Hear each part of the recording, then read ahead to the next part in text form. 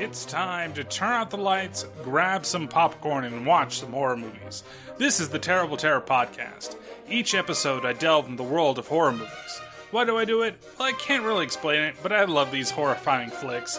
If you made a horror movie on your phone or made your own special effects MacGyver style, please send it my way.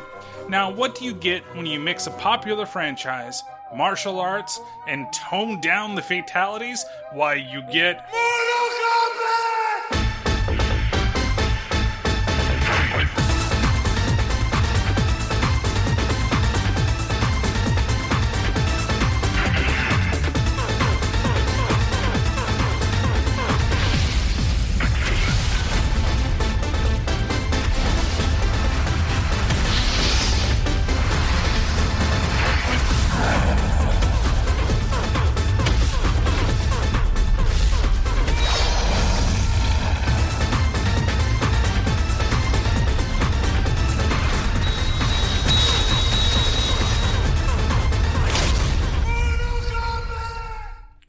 That's one way to get the goddamn podcast started. Hey everybody, welcome to another episode of the Terrible Terror Podcast. And of course, this episode I am doing Mortal Kombat. I can't yell it the same way. How about you? Mortal Kombat! Okay, Pat just blew everybody's ears out. Hey, I did back away from the mic a little bit. So, special guest this week, Paranormal Pat, sitting right across the table from me, because now he lives down the couple of doors from where I live. So, we're in the same vicinity. I would have came over anyways, though, because it's Mortal Kombat. Because it's fucking Mortal Kombat. Well, we tried to get you to do the Street Fighter episode, but everything kind of fell apart in the way that was. And but honestly, I'd rather do Mortal Kombat. I'm mad that the Street Fighter, but Street Fighter has some of your favorite lines. It does. In it. You know, for me, it was a Tuesday. That's classic. Or, you know, came of course, to fight a man, but instead you found a god? Oh, man. See, I guess you didn't see that, did you? So, all Mortal from the Kombat. same person, too, by the way. Oh, I know. It's all fucking Raul Julia. But we can go home. Fucking Van Damme, man. Well, at least there is a giant difference between these two movies in terms of the quality of, you got two Frenchmen in one in each fucking movie when it comes to both of these things. So the Mortal Kombat, okay, so this is, of this trilogy of podcasts that we're going through, this is the one that I will say right off, this is, for me, the best adaptation of a video game out of these three movies that we're going to do. Yeah. The last one, I'd honestly say it's a better adaptation than even Street Fighter is, but it's poorly executed. Yeah. This one, I feel like it's stuck more to the lore of everything compared to a Street Fighter did. Yeah. But we all know the way that one goes. And we'll talk about that one as we get towards the end of this podcast. But Mortal Kombat here, it's... You have... The most star-studded person on this cast is Christopher Lambert. Like in terms of at the time, right there in 95. Because you got Robin Shou. If I'm saying that name wrong, please, I'm sorry, but it's Shioh. There's only two things I can really think of him from. Beverly Hills Ninja? The two Mortal Kombat movies and Beverly Hills Ninja. And he was in something a little while ago that I recognized him in, and I can't think of it off the top of my head, and I'm pretty sure we could pull it up.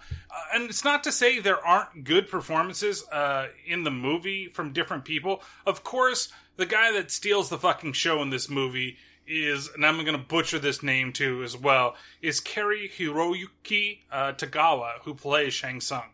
And hands down, probably one of the best parts of this movie, besides the guy that plays Kano, besides the guy that plays Johnny Cage. Those are probably my three favorite performances when we're talking about this movie. I'm not really going to ruin anything by me saying that right away, because I'll end up gushing over everybody. But there are a couple other people that are surprisingly voices in it. Frank Welker happens to be one.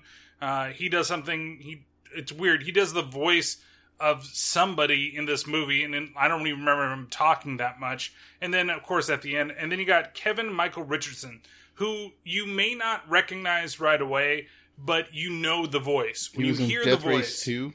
Yeah, he was in Death Race and Death Race 2. I think he was up to like Death Race like 8 or something like that. I don't see the first Death Race. Oh, there it is. Yep. Death Race 2, Death Race 2, 3, Inferno. Yeah, I think he did a lot of the Death Race movies. Black Tiger. He was in Sleeping Dogs. Cold Case from 2019 was a TV. Well, Sleeping Dogs, that's a video game. Yes, I know. He was in Dead or Alive. Remember that? I never saw it, but... That only has that one scene that I can remember where it's like the girl in the hotel room and the officers come in and she's not wearing a bra, and then they pull a gun on her and she has like does all these martial arts to put on her bra. Wow, man, I saw this movie, but it was a long time ago and I don't really remember it. But he was in the Street Fighter Legend of Chun-Li. Oh, that's right. He was. That was the one that I was like, oh, that's where he's from. He was playing Chun-Li's master, Gen. Gen, yeah. So he was in Gen, both franchises. He made the crossover. He did the crossover. Yeah. So if they were to do a Mortal Kombat cross Street Fighter game, then you know where he's going to be. Mm-hmm. He's all of us going to. It's going to be like the two Spider-Mans showing up. It's you. It's you. No, Liu Kang and Gen is just going to do the fusion dance, and that's going to be the character you have to play. Then what the hell they're going to become? Liu Gen. Liu Gen. So Mortal Kombat is definitely a movie that. Right now, it's available on Netflix. Like, it literally just hit there, I think, at the beginning of the month of April. Yeah. So if you haven't had a chance, would you say to watch it first? Oh, yes. No, first. First? Before you listen to the podcast. If you've never seen it, I say yes. If you're a Mortal Kombat fan and you've never seen the Mortal Kombat movie, then yes. Okay. So I would say yes, because as you're going to find out, as we're going to talk about this, the middle of the movie is nothing but fighting. Well, yeah. But the other reason why I say watch it is because if you're a Mortal Kombat fan now, and you played 11 especially, that's when they made that movie canon. Mm-hmm. So everything in that game, if there's something that might not make sense, like the island, or, you know what I mean, like you get more of an idea about Shang Tsung, you can get it from the movie. Yeah. So you have, and actually the actor that portrays Shang Tsung in the movie, exactly, he plays Shang Tsung in the crypt in Mortal Kombat 11. And they end up making him a DLC character, so you can play him too. Oh, so now you can actually fight as him. Oh yeah, and it's great, all the dialogue, especially since they added all that. Oh, that's right, I remember that they actually did that stuff with him. Yeah. Like, especially with some of them, like some of the DLC characters, like with Spawn, he's like, Spawn. The Hell Demon. It's just like, like this whole monologue for each one. It's great.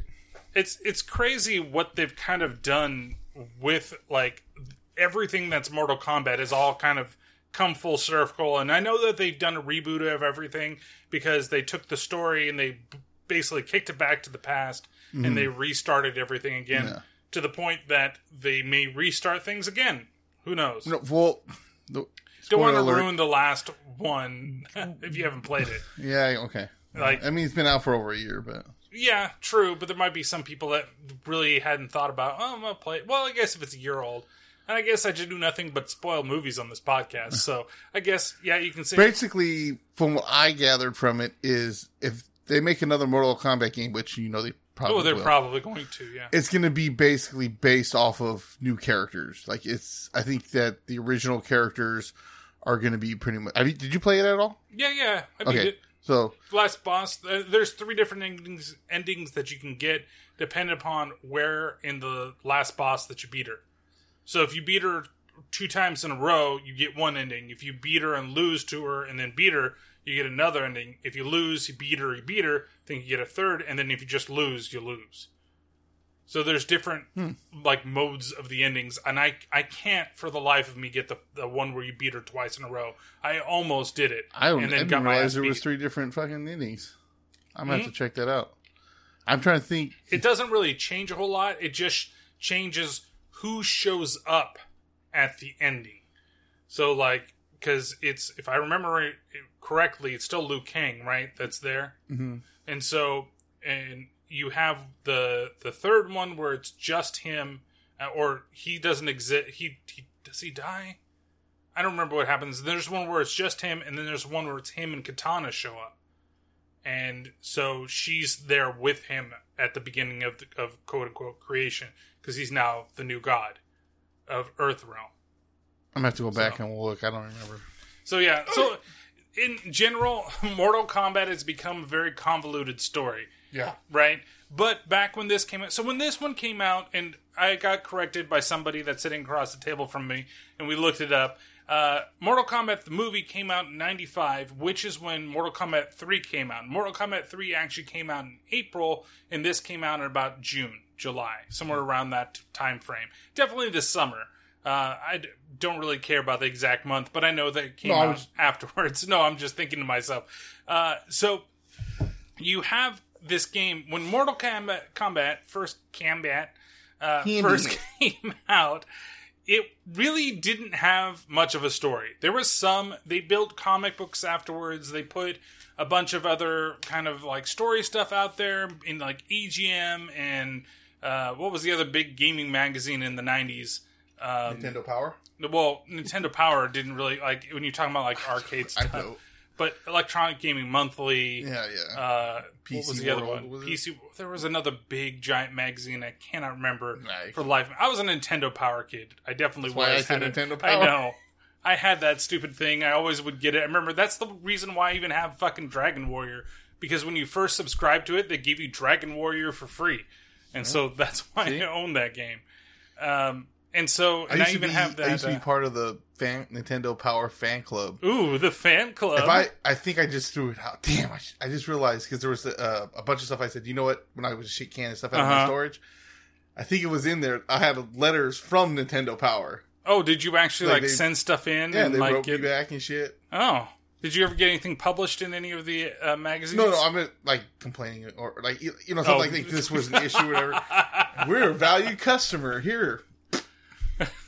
Oh, so you're even complaining back writing then? Especially back then. You see my writing now. You think that my writing now would be like when I was in elementary school? Shit, I didn't write for shit back then. So, Mortal Kombat, the first one, what I'm trying to get to is the game itself didn't really have much of a story. It was literally just, here's a bunch of fighters. You're fighting in a tournament-style fighting game. You can do awesome fucking fatalities. And it was the first game where you could, rip people's heads off and set them on fire, freeze them, This is the game that brought a rating system to video games. Exactly. That's what we got. So it's weird that we got, and definitely in the 90s, and it's not so much today, it still happens every now and then when a series is really popular but not necessarily nostalgic, where things will come out as PG-13 just to get as many people as possible. Yeah. When they're really trying to like either reboot something or bring something back popular. But there's a lot of stuff nowadays. So like a Mortal Kombat movie today, because of everybody that's involved, would make an R-rating Mortal Kombat movie. Well, that's what they're supposed to be doing. And that's been in the fucking works for years. And I hear 2021 is when it's actually going to be released. And there's supposedly an animated movie, I think, about Scorpion. It came out already, yeah. That just recently came out, right? And it's got, what's his name? Fucking Hale guy.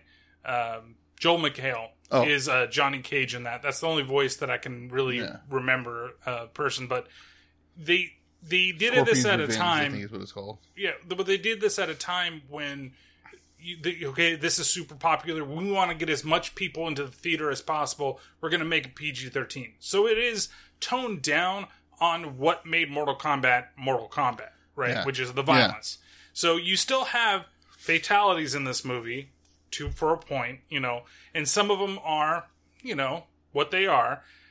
But they're not. It's not like overtly gory, and they didn't try to do anything. No blood really. There's no blood. But even when you play like the story mode of Mortal Kombat in the video games nowadays, the fatalities when you play the game in like arcade mode are gory as hell. But they don't do those in the story mode anymore. Like they still just like some people get it, like Melina getting eaten alive by all the bugs and stuff like that. Pisses me off. What the character. Killed Melina. Oh, that they killed her off. Maybe she'll still come back. Who knows? Everybody comes back in Mortal Kombat in some way, some shape, or some form. Well, the way once they started doing the story. Well, yeah, and then they really started just killing people off. Yeah. It's not like they did Armageddon, where they just brought everybody back for the hell of it and got rid of everybody's individual fatalities for that shitty system that they made. But that game was still that opening fun. scene was still sick, though. I know. So they basically, I guess the long thing of what I'm trying to say here is that they kept like the spirit of the game alive. They had story that was created after MK2, right? And they kind of combined some parts of MK2 with the basics from MK1 and a lot of the lore that was out there. But they still kind of did their own thing. You get a PG-13 movie so that multiple people can see it, but you try to stay as close to the source material as possible. You basically, everybody in the game, excuse me, everybody in the movie was in the game. There was no there was only one character basically in the movie that was from Mortal Kombat 2. So they kept it close to Mortal Kombat 1. 2 characters. Well, technically 3. 2. Well, I'm not talking about the guy. I figured the end is whatever. Well, the end is whatever, but you have Katana and you have Reptile. You're right. Well, Reptile was... Okay, so Reptile was in the first one. You're right. Katana, so 2. Yeah, Reptile was in it, but he was just like a secret character that just was random about there. Like, he was just somebody that they threw in there as like a special boss, but like playable characters. Maybe I'll say that. So, but technically, say we're both right. Technically, Reptile was still in. He was still technically in the game. You just had to find him, and a lot of people didn't know that he was there. Well, and you had to do all that crazy shit, like not lose any rounds and have a fucking moon up high and uppercut him at the right time. When the witch was going past the moon. Because remember, stupid shit. It was easier to do it on the Super or there was Nintendo. Santa Claus going by the Santa Claus. Yeah, in his what's it called? In his fucking the reindeer and sled. Yeah. Whoopsie! Oh wait, that's Mortal Kombat 2.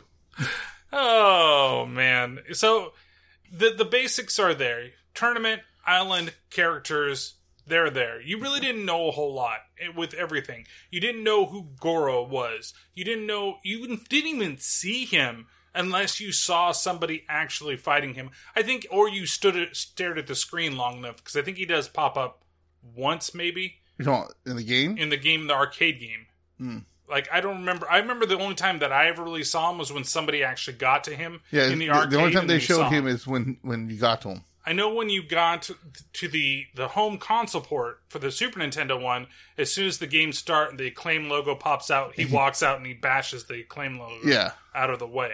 Yeah. So, you could see him there, but I don't remember in the arcade if they actually showed images of him. And even Shang Tsung, you didn't know that he even changed until somebody fought him as well. Yeah. Like that he can morph into other characters. It's just like, oh, here's this old dude in the background that he's just, we're fighting for him or something. Like he's watching and yeah. So it makes sense in the way, I guess the long way I'm going about this, it makes sense in terms of this. That? I know, me talk for a long time. Shit. What I'm trying to say is that they could have done a lot with this one like they did with Street Fighter. But Street Fighter had established, even in Street Fighter 2, there was established stuff for the characters. And you could find the stuff. Here, if they were just going off MK1, they could put the basics on there. They didn't even have to do what they did. Yeah. But they tried to make it as faithful as possible. And you know what? It made for a much better movie overall. You mean they didn't change someone's origins, like being from Japan and now being from Hawaii? Yeah. Yes. Or being American, but really being French. Well, I'm American born and raised. I'm a general, but I cannot speak English. but my English, it is poor. Bison. So, and again, we're stuck with another French person because we're stuck with Christopher Lambert. And he's, of course, Raiden in the film, but he was supposedly the big draw, and he was kind of the big action star at the time. I mean, with the Highlander series there, what was that one movie he did with the Fortress? I think it might have been called Fortress, where he and his wife were, like, arrested because she was having a baby, and you weren't supposed to have babies in these times, and there was, like, a multi-level fortress. Anyway, it's a fun movie. Watch it if you haven't seen it. But he was in all these type of action movies. And again, another French star. Another guy that, like, whispers his lines. Even in this film, he's constantly doing that. It worked for the character. You know I think it worked for Raiden. I think it was okay. and we'll talk about it more that we see it. But we'll talk about maybe wasted characters and those types of things as we go through the movie. But in general, again, if you haven't seen this film, it's available right now on Netflix. I feel like you should watch it before you listen to the podcast. One, if you haven't seen it in a long time, you need a refresher and you want to go through it because you'll miss the action portions of the film. Or two, if you've never seen this before and you've been kind of interested in seeing it, then do it. If it's something that you just don't, again, you're just listening to the podcast and you don't give a shit, then continue on, Wayward Soldier, and listen to the rest of the episode. So you want to get right into the movie? Sure. All right, so in the beginning, the clips are going to be a little bit longer, like as I've already talked about, because it is dialogue heavy. But once the middle of the movie comes, dialogue goes out the fucking window, and it's going to get very scarce. So expect a couple long ones, a couple short ones, and we'll go on from there. And then to start the film, we're going to actually start on, as the movie starts, you get the soundtrack just like blaring in your fucking face. Like, just like the way this podcast started, that's kind of why I wanted to do it that way for this one. But literally, you start the movie and the first thing you hear is the yelling of the Mortal Kombat! And then this is a great soundtrack. It's still great. And that's one of the things that I love about this movie. And I remember friends and I, some friends went and bought this soundtrack right away after the movie came out. I had it on tape. I had it on cassette. I don't even think CDs were a big thing at that point. Mm-mm. Oh, God, it makes me feel fucking old at this time. I think it was about that tipping point. It was about that. CDs were coming in about, 97? Somewhere big. 96, 97 was where they were really they were big. around, but, cassettes were so expensive ruling. To get the and they were cassettes. The cassettes were like, oh, hey, you want to pay $8 for something that you got to rewind with a fucking pencil? Or do you want to pay $25 for a flat disc? Yeah. Okay, well, I'll go get the $8 pencil thing. Yeah, well, plus, that's what we had. That's right. That's what I can afford. Yeah. I didn't have a Walkman. I had a Sony, whatever knock of a Sony. Yeah, the Boney. Wait, no, that probably was. No, that's different. I was a young kid, so I probably did have a Boney all the time.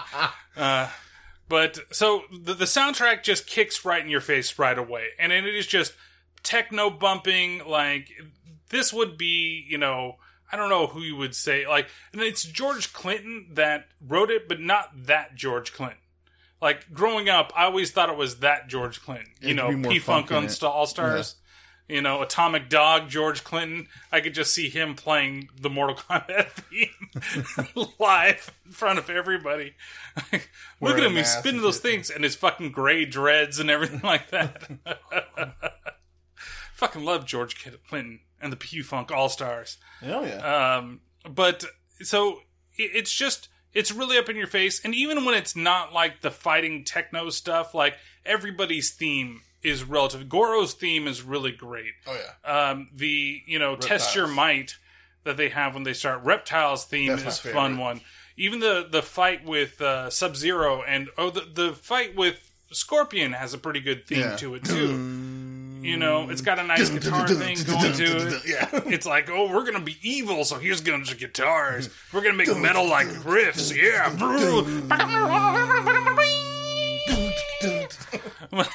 You went for Doom Guy just to pop out of nowhere with that thing. So the soundtrack dies down, and then, you get the nice logo and everything like that. And then you see our villain and a random rando out there, and they're fighting, and Shang Tsung... one of them is fighting. One of them's fighting. The other one's just like...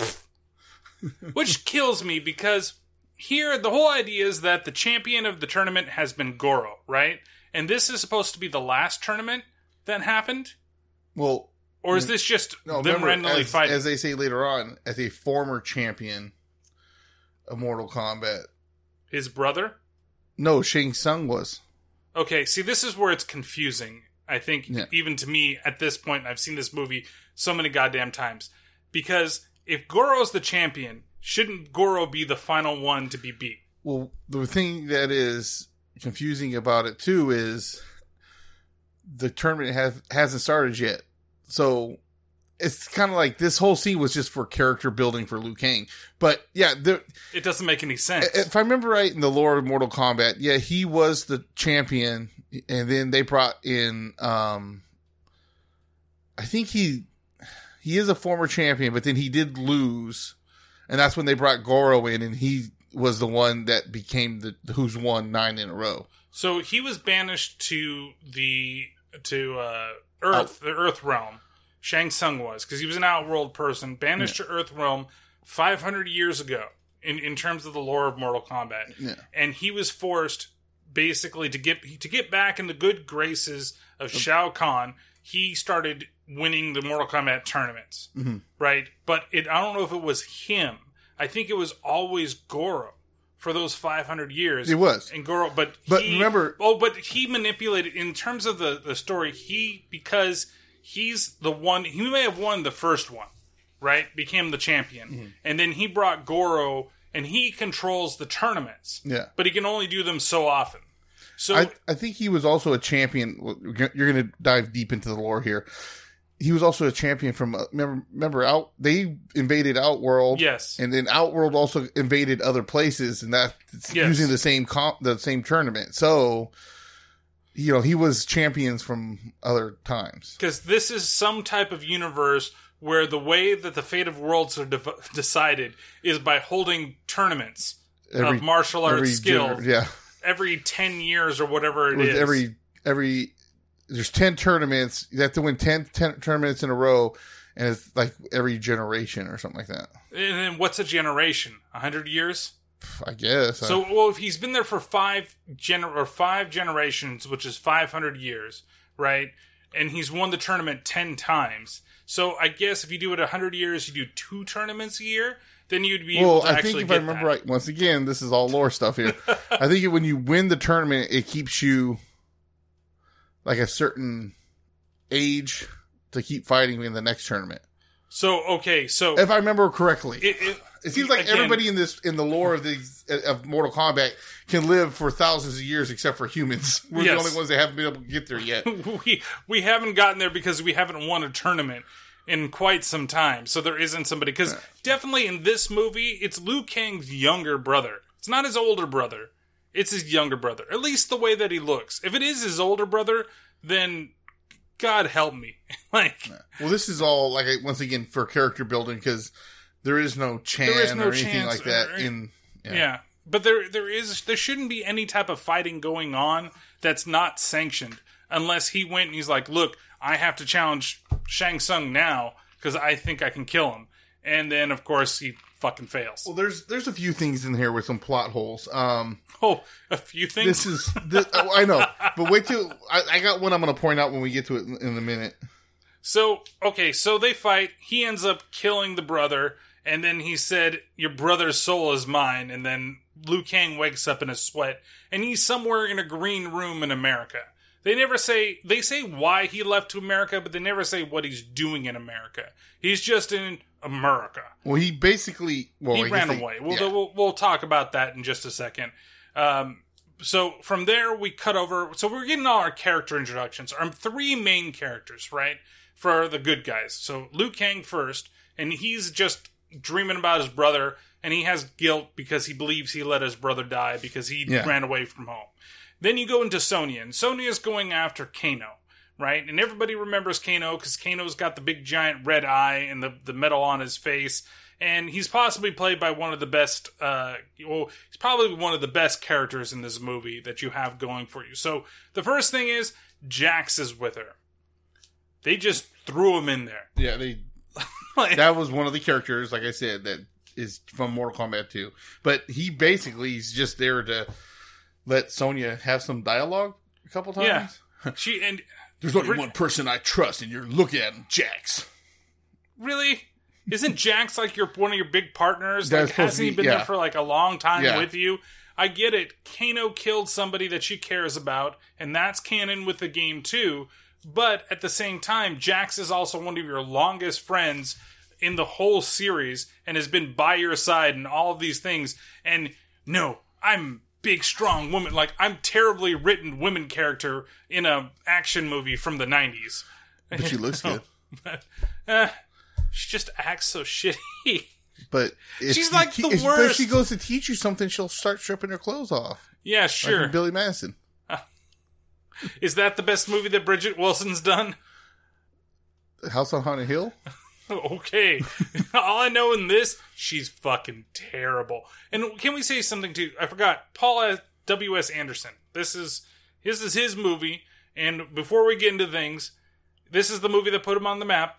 And this is, for this movie, when we get to it, especially the fighting scenes, when we talk about them, this is his very first time doing fighting scenes. Like, he had to study, so he had never done them. So when we get to them, you know why they're so terrible in the way that they are. So she breaks into this nightclub where, I don't know, who the hell is playing? Like, there's some generic, like, rock band. Generic. I know that Stabbing Westward did, like, 5 songs for the soundtrack, so it's probably a Stabbing Westward song that's playing. But these guys are up there in the rafters, and they're just kind of going... like, they're not even going with the music. Like, the music is a little too light for, like, the heaviness that they're trying to bring. You know? You should use that same scene from Ace Ventura, you know? Oh, yeah, just bring Cannibal Corpse and have fucking Jim Carrey go against there. At least that would have matched. Yeah. That would have matched the guy that was doing the thing, because he's literally, like, bent over like he's doing the growl. And doing, I know you can't see it through podcast medium, but he's bending over and he's got his hair all in his face and he's there, and the other guys. But it sounds more like a techno metal thing or something, Like, it sounds like a Stabbing Westward song is what it fucking sounds like. So they rush in with their guns, and how she's holding that shotgun always bothers me too. But they rush in, and then we cut over for our first little intro to Kano and Shang Tsung talking about, well, getting Sonya. Good boy. She's here. Right on time. I love punctuality in a woman.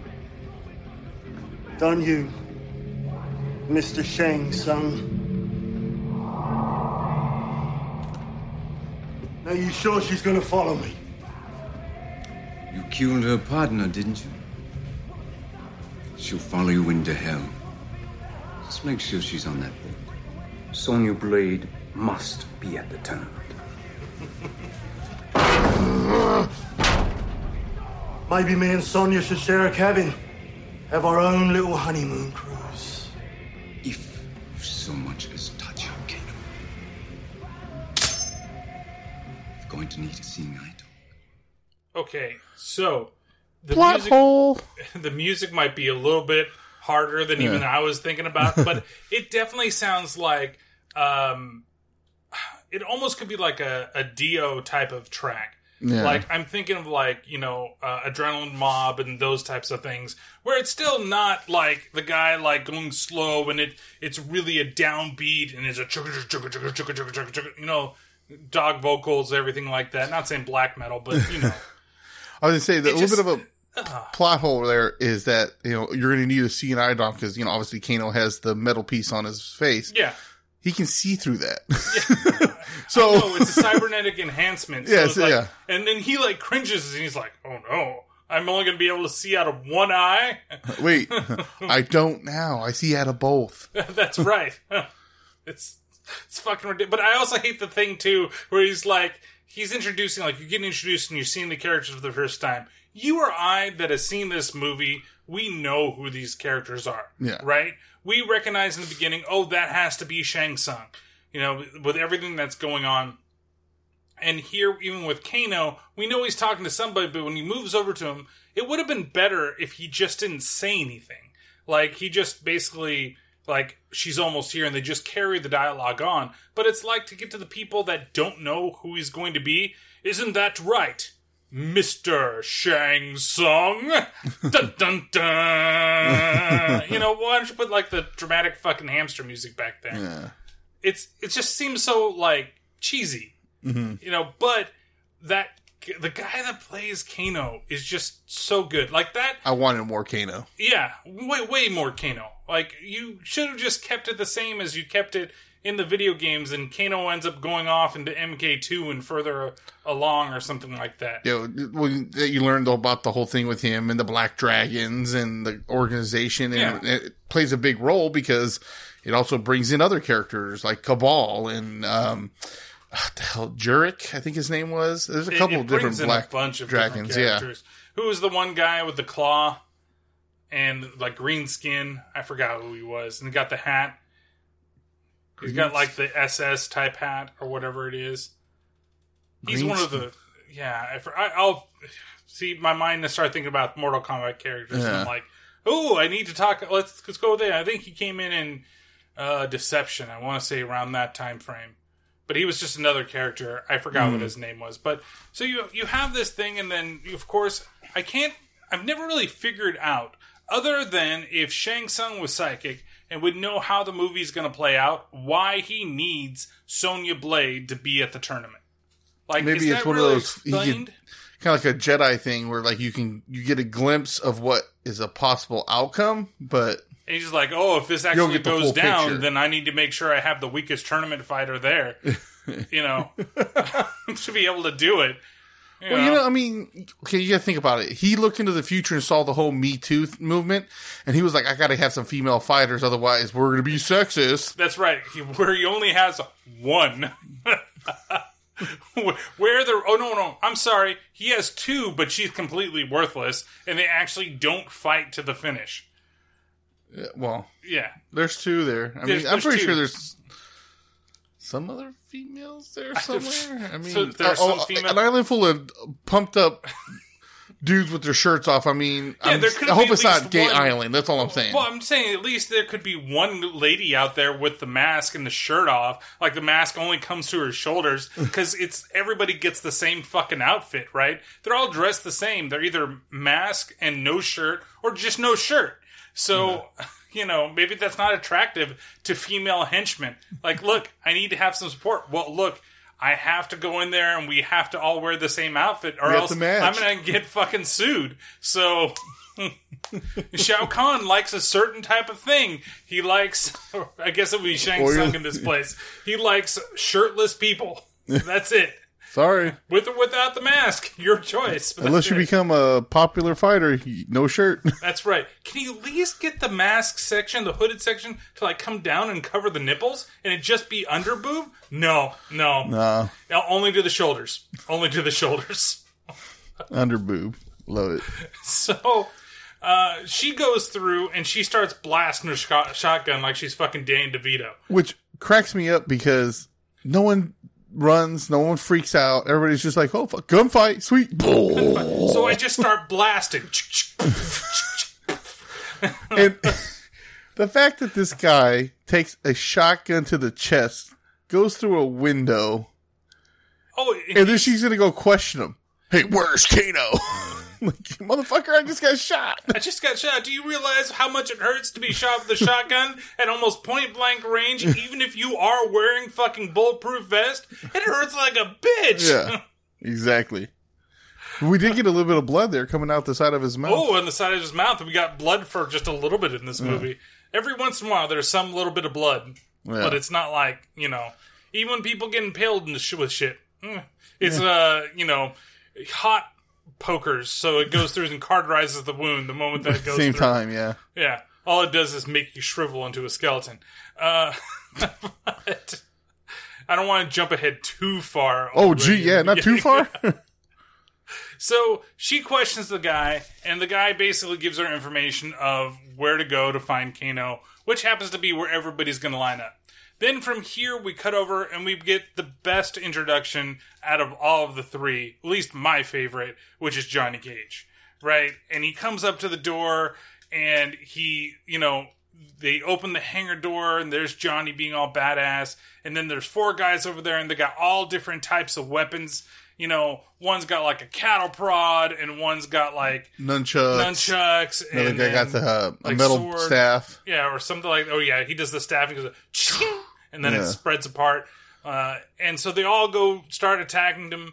He's able to knock down everybody, but except for one dude. This is where you fall down. Where do you get these guys? And the press says I don't know how to do this stuff? Cut! All right, people, reset. We're back in 15 minutes. I'm not doing it again. No, what do you mean you're not doing it again? I'm not doing Johnny's it again. the last shot of the picture. Where are you going? I'm going to my trailer. No, you can't leave I'm me going to get a hanging. gun. Then I'm going to shoot myself for being in your kill movie. me. Look, kill me. I'll be back directing traffic. Johnny, don't leave me hanging up here. You're killing me, Johnny. I love you. I need you. Don't leave Johnny. me here. Excuse me, Johnny. There's someone over there who wants to speak to you. Who is it? I don't really know. You let somebody on the set, you don't know who it is? No, of course not. It better not be a reporter. Oh, God, no. You want me to find out? Great. Hey, mister, you're in my chair. Hi, Johnny. Master Boyd. I see the press is still giving you a hard time. Yeah, they think I'm a fake. Johnny, you're one of the best martial artists in the world, and I can help you prove it. Prove it. How? A tournament. The tournament. It's held once a generation. The best fighters in the world are invited. You win the tournament, you win their respect. They'll tell the entire world that you're the real goods. So, how do I, There's a boat. Leaves Pier 40, Hong Kong, tomorrow. Be on it. So there we go. Here's our introduction to Johnny Cage, and I extended the scene a little bit because there's a little more, and how he's actually going to get a part of the tournament. But I think that line is perfect when he comes in. The guy doesn't go down, and the way it's delivered, it establishes Johnny Cage as Johnny Cage. Yeah. So far, out of all of them, he is what we expect out of the character. Now, we don't know. There isn't a whole lot, because Johnny Cage was only in the first M2 Mortal Kombats, right? He was in the first one, he was in the second one in a bigger role, and they kind of did a little more of the douchebagginess in the second one with a couple of the moves, and especially since we get one of them, one of the fatalities parts is in this from MK2. No, he did that in the first game. He didn't do the signature, right? Oh. That's what I'm talking about. Okay, I thought you were talking about the... No, I'm not talking about the pop. No, we're not talking about that yet. But no, I'm saying because one of the fatalities that he does get in the second one, he drops the picture of himself. Yeah, but I don't think that was supposed to be a fatality. No, I think that's a friendship. Yeah, if that was a friendship. So, but I like that they do when we get to that. Of course, we'll ruin it. But that the character, though, what I'm saying is that character, like, is kind of that type of douchebag. In the second Mortal Kombat, he's not so much in the first Mortal Kombat. Well, like we were saying, the first game, you had characters, you got stories if you beat the game with that particular character, but for the most part, there wasn't a lot of lore yet. And the lore came after. The lore really started at MK2. And we all know who Johnny Cage was modeled after. You didn't know? Jean-Claude Van Damme. That's right. He was supposed to be they were making like a game about Jean-Claude, I think. And that's how Mortal Kombat started. They were going to do a Jean-Claude like style fighting game. Yeah, and he was going to be the main person. Yeah, and then for whatever reason, I don't remember, he pulled out of it or something. First of all, pulled out. And then that's when they made this other game. But if you look at him, compare Johnny Cage in the first game to Bloodsport. Yeah, it's he's more in the similar thing. And what's funny is the sash and the black pants. The guy that is the mocap actor for Johnny Cage in the original one is also the mocap actor for Sub-Zero, and hence is also the mocap actor for Scorpion and Reptile for those games as well. Mm-hmm. So, and then what's his name? Han So-pak was the mocap for Liu Kang in the original game, and then he was it for Mortal Kombat 2, but then he didn't do it anymore after that, which is just weird, crazy little drops of knowledge every now and then. But it's, again, like, here we are, we're having, what I like about the movie, yeah, okay, I get it. Like, Sonya's a little cheesy, but it's still following her Special Forces, like, storyline. Liu Kang, little bit off the beaten path, just a little bit. It's not that much, because he was the chosen one to do this tournament, to be the winner by his the Society of Monks that he grew up with. The Order of Light. Yeah, and they're the whole thing. But here, Temple of Light. They're just giving him conflict is what they're doing. And that doesn't exist in the original Mortal Kombat. Yeah. He was gung-ho about doing it, right? And spoiler alert for the series, he's been like the champion for the longest time. He won the first Mortal Kombat and the second one and the third one. It's just like they have the same thing with Street Fighter. They have all these different characters, and fighting for good, but really it's based on Ryu stopping, and he's the one that has to be the one that does it. He's the one that has to start the darkness that Akuma is basically bringing to everybody. There are people that are fighting against M. Bison. The thing about Street Fighter is it exploded into, there's multiple storylines and multiple bad guys, but for the most part with like the main series of games, not necessarily the alphas, there's still one boss and it's always, along one path, and Ryu's kind of always the main guy of those games. Yeah. He's always the one that comes in and saves the day. That's why, again, with Street Fighter, we're not talking about it again, it was weird to have Guile be the hero when he's more of he's become more of a big side character and not a main character. But even when they brought the series to the cartoon series in the US, Guile was the main character for that series. But with this, everybody's kind of following the same thing that was already set in stone by the arcade and the home ports, and just Midway and Ed Boon and company had already set for everything. Mm-hmm. So even though it's a little cheesy, perhaps, it's still enjoyable because you're you connected to it right away. Right away, you knew exactly where we were going with these things. A little bit of backstory, but Johnny Cage and Kano, honestly, those are the two that feel more fleshed out, even though Kano is barely in this goddamn movie. Yeah. I feel like I connect to the way the character acts and be like, yeah, that's fucking Kano. And Johnny Cage right away, it's like, that's fucking Johnny Cage. Where Liu Kang, you're still a little bit wary, but all you really got was a 5-minute intro to him of him dreaming of something and then waking up and looking at a fucking Western Union thing. We should have commented on that. The Western Union thing. Liu Kang, brother dead. Stop. Come home. Stop. It's fuck. What do I do with this? I guess I gotta go home. Some bitch. They didn't even send passage. I mean, it's Western Union. I thought it was money, not brother dead. Yeah. Brother dead. Come home. Send money. What? Oh, yeah. Bring some American hot dogs.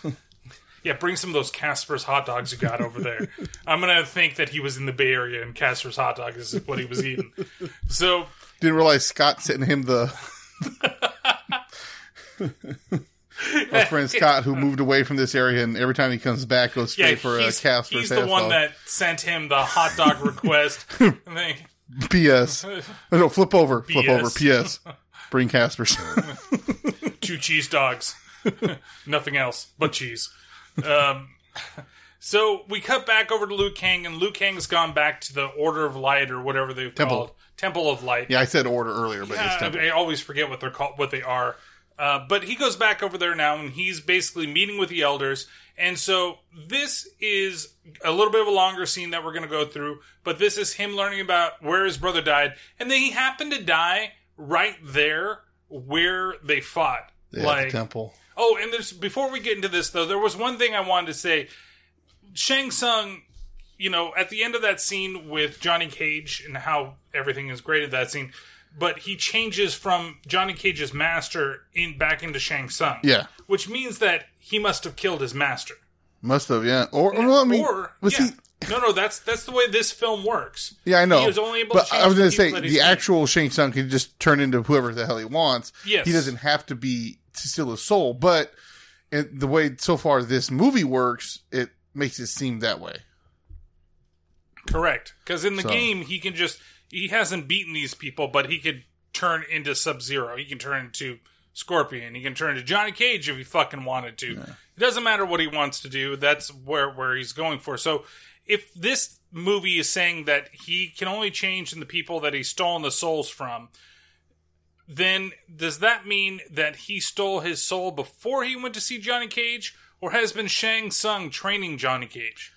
I'm pretty sure he killed him and then wouldn't Johnny Cage have known that his master, if he had just done it and then went over there?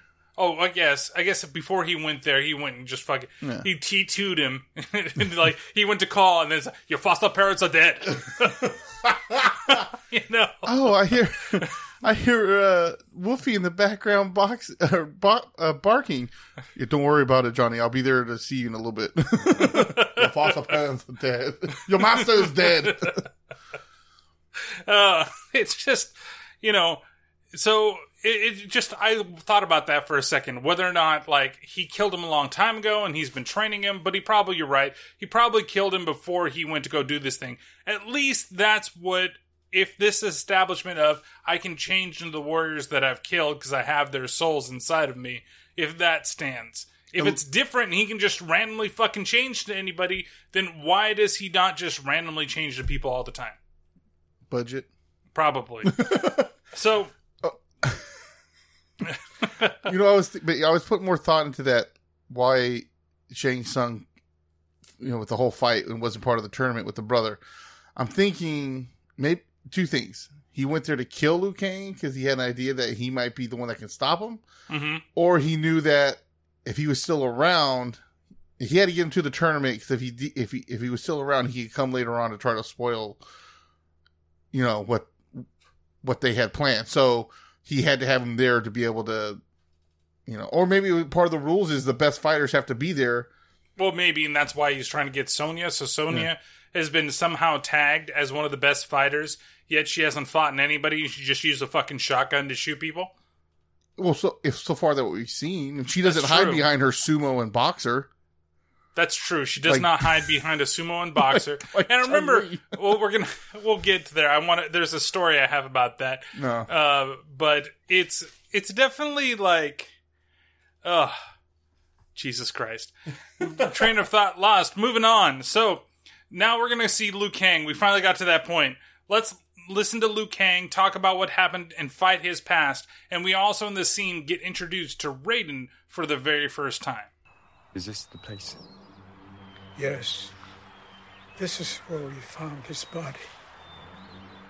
What happened? After you left for America, he followed in your footsteps, preparing for the tournament. Grandfather, it wasn't enough you filled my head with that nonsense. To save the world is not nonsense. Men fighting in a simple contest don't decide these things, Grandfather. How can you, a wise man, believe this? We all believe in it, including your brother.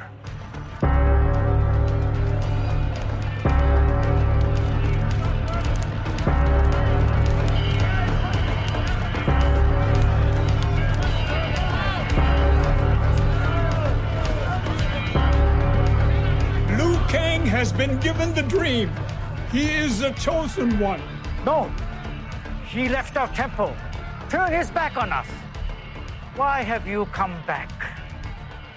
I want to represent the Order of Light at the tournament. For what reason?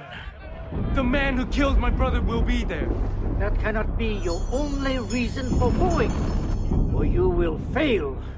Oh, yes. I forgot. We're fighting for the fate of the world. That's why you left the temple and ran away, isn't it?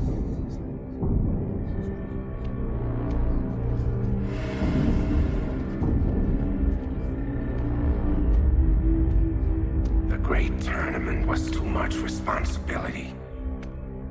But vengeance, that's so much simpler. Lord Raiden. You're still running away from your destiny.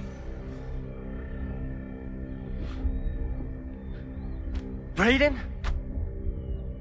Grandfather, get up! This isn't your god of thunder and lightning. He's just a beggar. Spare him, my Lord Raiden. American life has enfeebled his mind. Too much television. So you're going to win the tournament? Yes, I am. Show me how. Don't tell me you're afraid of a simple beggar.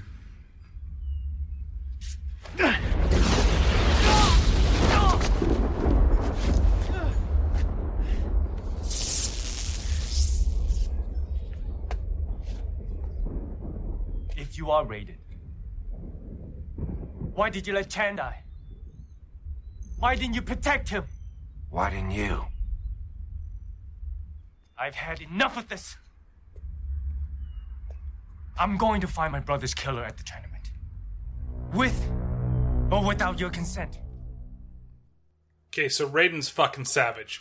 I feel like they could have done something better in that scene. Like, when he flipped him, electrocute him or something. All I did was pretty much was sidestep, flip. Okay, That's what I was going to say with this. Like, the whole thing is like, oh yeah, you want to try? Hey, you want to fight? And then he runs at him, and he just fucking flips him. Yeah. And then fucking Liu Kang gives up. Well, I guess I can't beat a fucking beggar. He flipped me once. Yeah. And then he still doesn't believe that he's the god of thunder. And when he's like, his eyes roll with lightning, and he has like a little bit of lightning on his fingertip, and he's looking right at him, and he's just like, fucking special effects. Yeah. CGI, motherfucker, CGI. I know when this happens in real life. You know. Well, like, the other thing I always thought was funny was how everybody starts bowing right away, and he starts talking. Like, are you seriously, like, this is your Lord Raiden, you know everything about him, but yet you don't realize that's him coming down the aisle talking to you? Like, all of a sudden, everybody's bowing down except for the grandfather and the elders. Oh, Lord Raiden, oh shit. Oh, he doesn't know what he do. He watches too much TV in America. Fuck you. He was just bitter he didn't bring that Casper's. He was like, yeah, didn't bring the Casper's. He didn't get those Golden Girls DVDs that he was hoping for. Fuck, I need to watch my Blanche, man. You know, it's like, it's just the whole scene, like the whole setup. I get it. It's okay with everything in him. Like, oh, well, your brother died. Like, he shows him where his brother died. Dude, you see that chocolate outline over there? That's where your brother got its fucking soul stuck out. Like that. We didn't move it because we want to make sure we knew where it was. So when you showed up, we'd show you. We used the dust, when he got drained from his soul, it was just dust. So we used the dust as a chalk line. That's right. You want to sweep that up and put that in an urn? You know what's really good? You could use a little pepper on top of your cheese dog that you didn't fucking bring me. Son of a bitch. But it's just like, so that's what he does first. Oh, it happened over here. And then they talk, and everybody's just like, no, we can't do this, you know. He left us. Okay, I totally get that, totally agree with that. And he's just like, I'm going to do it with you without your blessing. And everybody's just like, okay, well, I guess he's gonna do it, and I guess it has to be with our blessing then. Well, it's funny when he says that, the one guy kind of goes like, like he kind of moved like, he can do that? Yeah. Wait, isn't that against our philosophy? And like you say with Raiden, he grew up in this place. Wouldn't he know Raiden too? Yeah, wouldn't Raiden have like shown up, and he would have seen all these tournaments going on? Because they've always had a fighter in the tournaments ever since Kung Lao, and with Kung Lao. Well, I thought it was Kung Lao. They say in this movie. Kung Lao. Well, he's Kung Lao's yeah, it's descendant. Kung Lao, and Kung Lao is also another descendant of Kung Lao that got to keep the Kung Lao name, right? Kung Lao. There's two Kung Laos. No, they bring him back. He comes back. That's the original Kung Lao that comes back. Okay, now I'm totally confused. Yeah, it's a lot of lore. But I thought that Kung Lao, who is his best friend, is named after Kung Lao. No, he's the Kung Lao, the descendant. So he's like a part of Liu Kang's family. Yeah, it's a lot of shit. Yeah, a lot of the lore changed. Yeah, everything's going crazy. Anyway, so he's a descendant of him. So then that was a guy that almost won one of the tournaments, right? I think he did win, or he won one of the original tournaments. Yeah, but then. I think he defeated Shang Tsung. I'm trying to remember this now. I think he's the one that ended up defeating Shang Tsung. So when they had to reset it, that's when they brought Goro in. That's when they brought Goro in to be the champion. And Goro is the one that kills him. And so now Shang Tsung can, because they control the tournament, he can be the blah, blah. Okay, so we're not going to go too much into this going on. See, the blank expression on my face as we've talked is very exciting. Yeah. But so he's gonna go and he's gonna do that whole thing, you know. And now we're gonna fade over and we're gonna go to the docks in Hong Kong, where everybody's gonna meet up to all get on the boat. And one of the things I have to say is that the way that this movie is shot, not just like the sets, that were built? Because, like, this set for the docks, this is definitely in L.A. Oh, yeah, he's got a question. You were a little bit more right than me. Oh, good. So he's Kung Lao. He is the ancestor of the great Kung Lao. Kung Lao is the brother of the series' male protagonist named Liu Kang. And, yeah. Okay. So I fucked that one up a little bit. He was named after Kung Lao. So, yeah, but the other Kung Lao was the one that was defending and ended up. So I kind of I put those two together. Put the two together. Because I remember there was a big dissension between the two of them at some point because Kung Lao thought that he should have been the one chosen. That was chosen to do it because he's also a descendant of Kung Lao. Mm-hmm. And it turns out that he wouldn't have won because he got his ass kicked when they reset the timeline and he got killed. Basically, Shao Kahn killed him.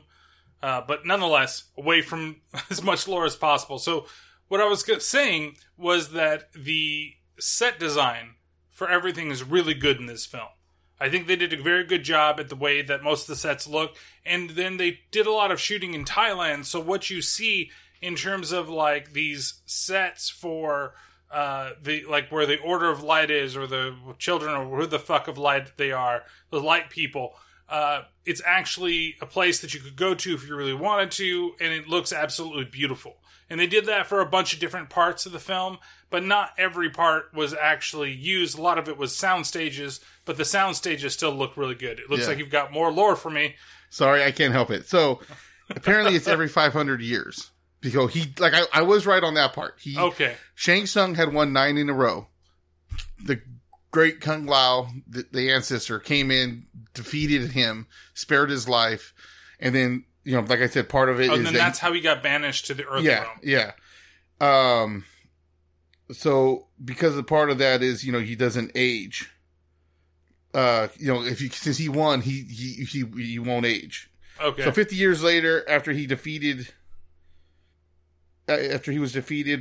so he defeated him. Mm-hmm. 500 years go by or whatever, the next generation, whatever. And then here comes Goro. He kills him. Goro kills him, and now he wins 9. Yeah. And so, this is the 10th tournament. But when you were playing the game again, you didn't know this the very first time that you did. This is a story that they made after the game. I made some statements, so before I get corrected on something, I wanted to correct myself. So suck it, Dave, because I know it's going to be you. Yeah. No, I'm pretty sure it was going to be Ben on this one. You know how much it might have been Ben. That Ben is. But you know what, then? Suck he's it, always Ben. going around. He's always screaming Mortal Kombat out the window as he drives down the street. Mortal Kombat! And then when someone talks shit back and he gets out, they hear it. They go, whoopsie!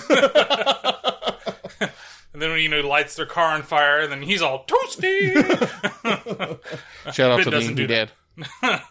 He doesn't like cars on fire. But so again, set design great. Now we're here. Mm-hmm. We're at the Hong Kong docks, and that giant boat comes out, and it looks great. And that's where we get Johnny Cage walking up to the docks with his Majesty's matched luggage that he's got with him. He has this industrial strength hairdryer in there, and he can't live without it. He can't live without it. And so he walks up and he sees Art Lee. He's reading a paper that is from Chinese that's basically calling him a fake. And that's where he meets Liu Kang also for the very first time. Look, don't let him get to you. Yeah, sure. You're Arlene, aren't you? Man, I saw you fight in London. You were great. Thanks. I saw a couple of your films. Listen, you can't fake those moves. Yeah, well, tell that to the press.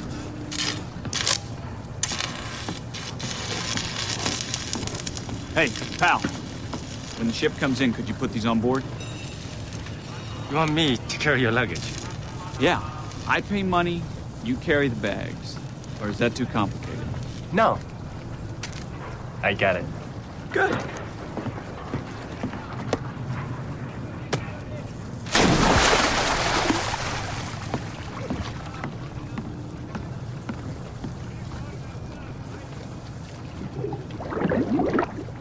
Thank God I didn't ask him to park the car. So there's some of that comedy that you got going on in this film. It's definitely like, I like the interaction between the two because you see that they start off as not necessarily friends and off on the wrong foot. Yeah. But then you actually see them kind of develop a camaraderie together as the movie moves along, which is pretty good. Yeah. But one thing that kind of made me laugh was he's sitting there talking to Art, turns to Liu Kang to say, "Carry my bags." When he throws that bag into the water, Art's nowhere to be found.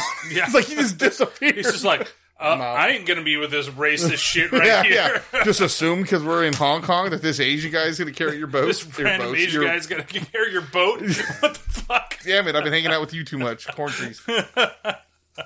So they go on and they get onto the boat, and we see that Sonya sees Kano also board the boat, and so she runs after him. When everybody's finally on there, we see her run directly into Johnny Cage. Hey, you. All right, tough guy. You want to get... Ralph? No, do you? Hi. Johnny Cage. You are? Where's Kano? I don't know who you're talking about. But I'm sure I can help you find him. Out of my way. Just another starstruck fan, huh?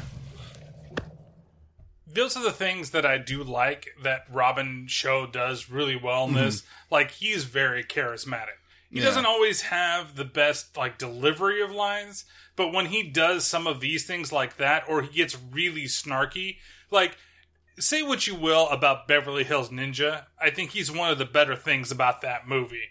Well, and Chris Farley. Well, and Chris Farley, but Beverly Hills Ninja is... I will throw this box of tissues at you. Isn't Chris Rock in that too? Yeah. That's right. His name is Joey in that movie.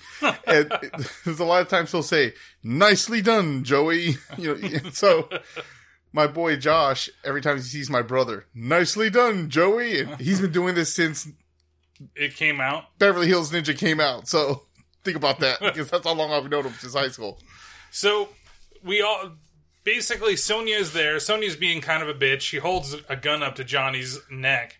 Like, the immediate thing is, like, you see this guy there. If he's this big movie star, right? And Liu Kang recognizes this. Maybe Sonya doesn't go to the movies at all. But you would think that you put the gun up to him. Do you think that Johnny Cage, if you recognized him, it'd be like, the way I see it is he would be like, Jean-Claude Van Damme was on the ship. You would know who Jean-Claude Van Damme is. You would look and be like, "You're Jean-Claude.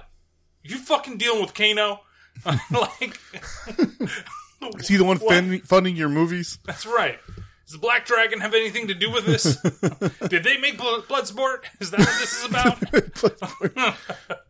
No, but they got a movie coming out called Kickboxer. That's right. And so it just kind of like, if he's supposed to be so famous that people are reading articles about him as they're waiting to get on this boat, she would know who he was. Yeah, but then at the same time, he was making movies, I think, at this point, and later on in the Mortal Kombat lore I think he's supposed to, like, when his movies took off or something. I thought that, at least in the realm of the movie, he's already a action star. He's an action star, but I don't know if he's a lister yet. If he's at that point where he's like, "Oh, I'm really high on the totem pole," and everything like that. Well, so basically she runs off, she goes downstairs, and that's where she gets introduced to Shang Tsung, and we actually get to meet the rest of the cast from the games. It's an honor to finally meet you, Sonya. Shang Tsung, at your service. I'm looking for a murderer. He boarded this ship. I'm impressed. But it is my boat, and if you'd like a tour, I'd love to give it to you myself. Hey, be nice to the lady. She's just doing her job. When I want backup, I'll radio for it.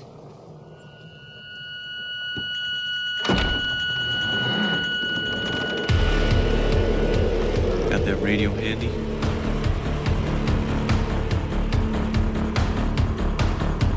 Scorpion and Sub-Zero. Deadliest of enemies. But slaves under my power. Move aside.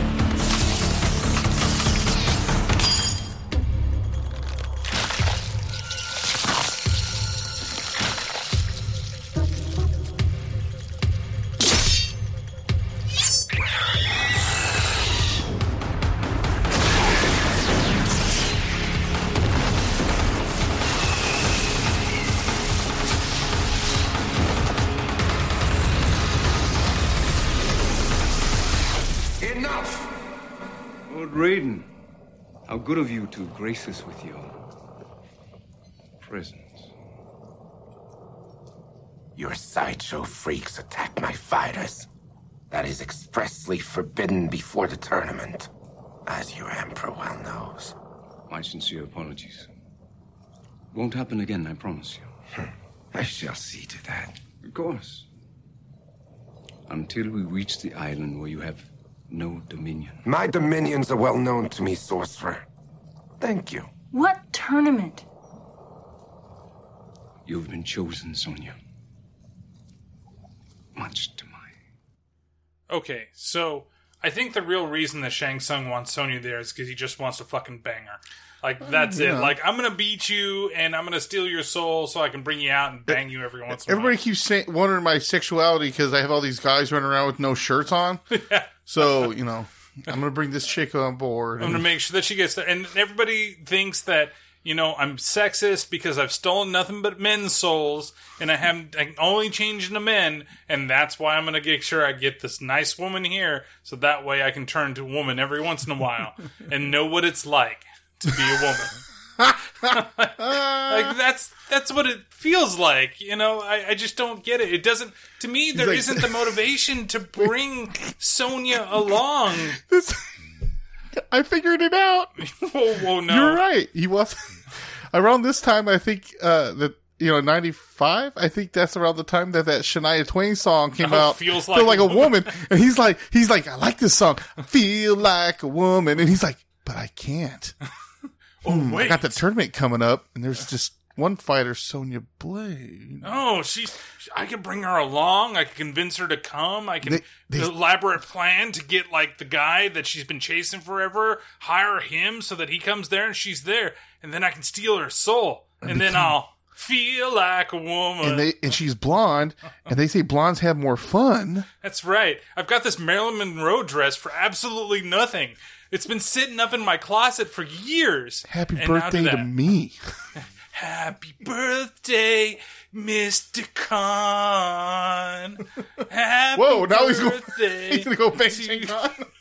Well, once he wins the 10th tournament, then he's got to have some fun, right? Well, technically, Goro would have won. Oh, yeah, well, then, But he's like, the perpetrator of the whole thing. He's like, ooh, he has 4 hands. He can fill every hole. Oh, Jesus Christ. Okay, so moving on. We don't need to talk about Finish hands and holes. Yeah, finish her has a wholly different meaning in this case. But it's kind of, okay, so the whole thing that's going on with this scene is that, he's thirsty for Sonya. He finally runs into her. What I've never liked about the movie is the fact that both Sub-Zero and Scorpion are slaves to Shang Tsung. Scorpion, I can kind of get, because Scorpion has always been kind of manipulated in some way, shape, or form, but he's brought to the tournament because the killer of his family, Sub-Zero, is going to be at the tournament. Yeah, but it was Quan Chi that manipulated him, so not Shang Tsung. So let's, he's on loan from Quan Chi, and everybody knows who Quan Chi is, when it comes to the game lore, but it just, that always irked me about the film. Yeah, me too. I can get past it, though, because of what is going to happen. But at the same time, I really wanted it to go, I'm like, okay, finally, I'm going to, before Sub-Zero Mythologies has come out, I'm going to see a little bit of them, fight it off together. There's going to be a Sub-Zero versus Scorpion scene. Never going to fucking happen now because they work for the same team. Yeah. So, all right, so basically, they go outside and they have another powwow with Raiden, and that's where we get one of the famous lines in the movie directly from Shang Tsung. We got a guy with things coming out of his hand. We got another guy who freezes stuff. And then there's a man who, as far as I can tell, is made out of electricity. I mean, how did he disappear like that? What is going on here? Who is this guy? Let's just think this through. There is a rational explanation for this. He's Raiden, god of lightning and protector of the realm of Earth. Great. Oh, there's your rational explanation. Listen. What you're about to face is vastly more important than your ego, your enemy, or your quest for revenge. You have embarked on a sacred mission. You've been chosen to defend the realm of Earth in a tournament called Mortal Kombat. Defended from who? Your world is but one of many realms. One of them is a forsaken land called Outworld, ruled by an immortal who has crowned himself emperor. Now he seeks a new world to conquer and enslave. Oh, wait a second. If this guy is so powerful, then why doesn't he just invade us? To enter the realm of Earth, the Emperor's demon sorcerer Shang Tsung and his warriors have to win 10 straight victories in Mortal Kombat. They have won 9. This will be the 10th tournament. A handful of people on a leaky boat are gonna save the world. Exactly. The essence of Mortal Kombat is not about death, but life. Mortal men and women defending your own world. Why are you telling us all this? What about the others? They're all great fighters. But I have looked into their souls. And yours. One of you 3 will decide the outcome of the tournament. The fate of billions will depend upon you. Sorry. What about Shang Tsung? Oh, still concerned only with vengeance? If you challenge Shang Tsung now, you will lose your life and your soul. He is gonna pay for my brother's death. You're not ready. Look, it has begun.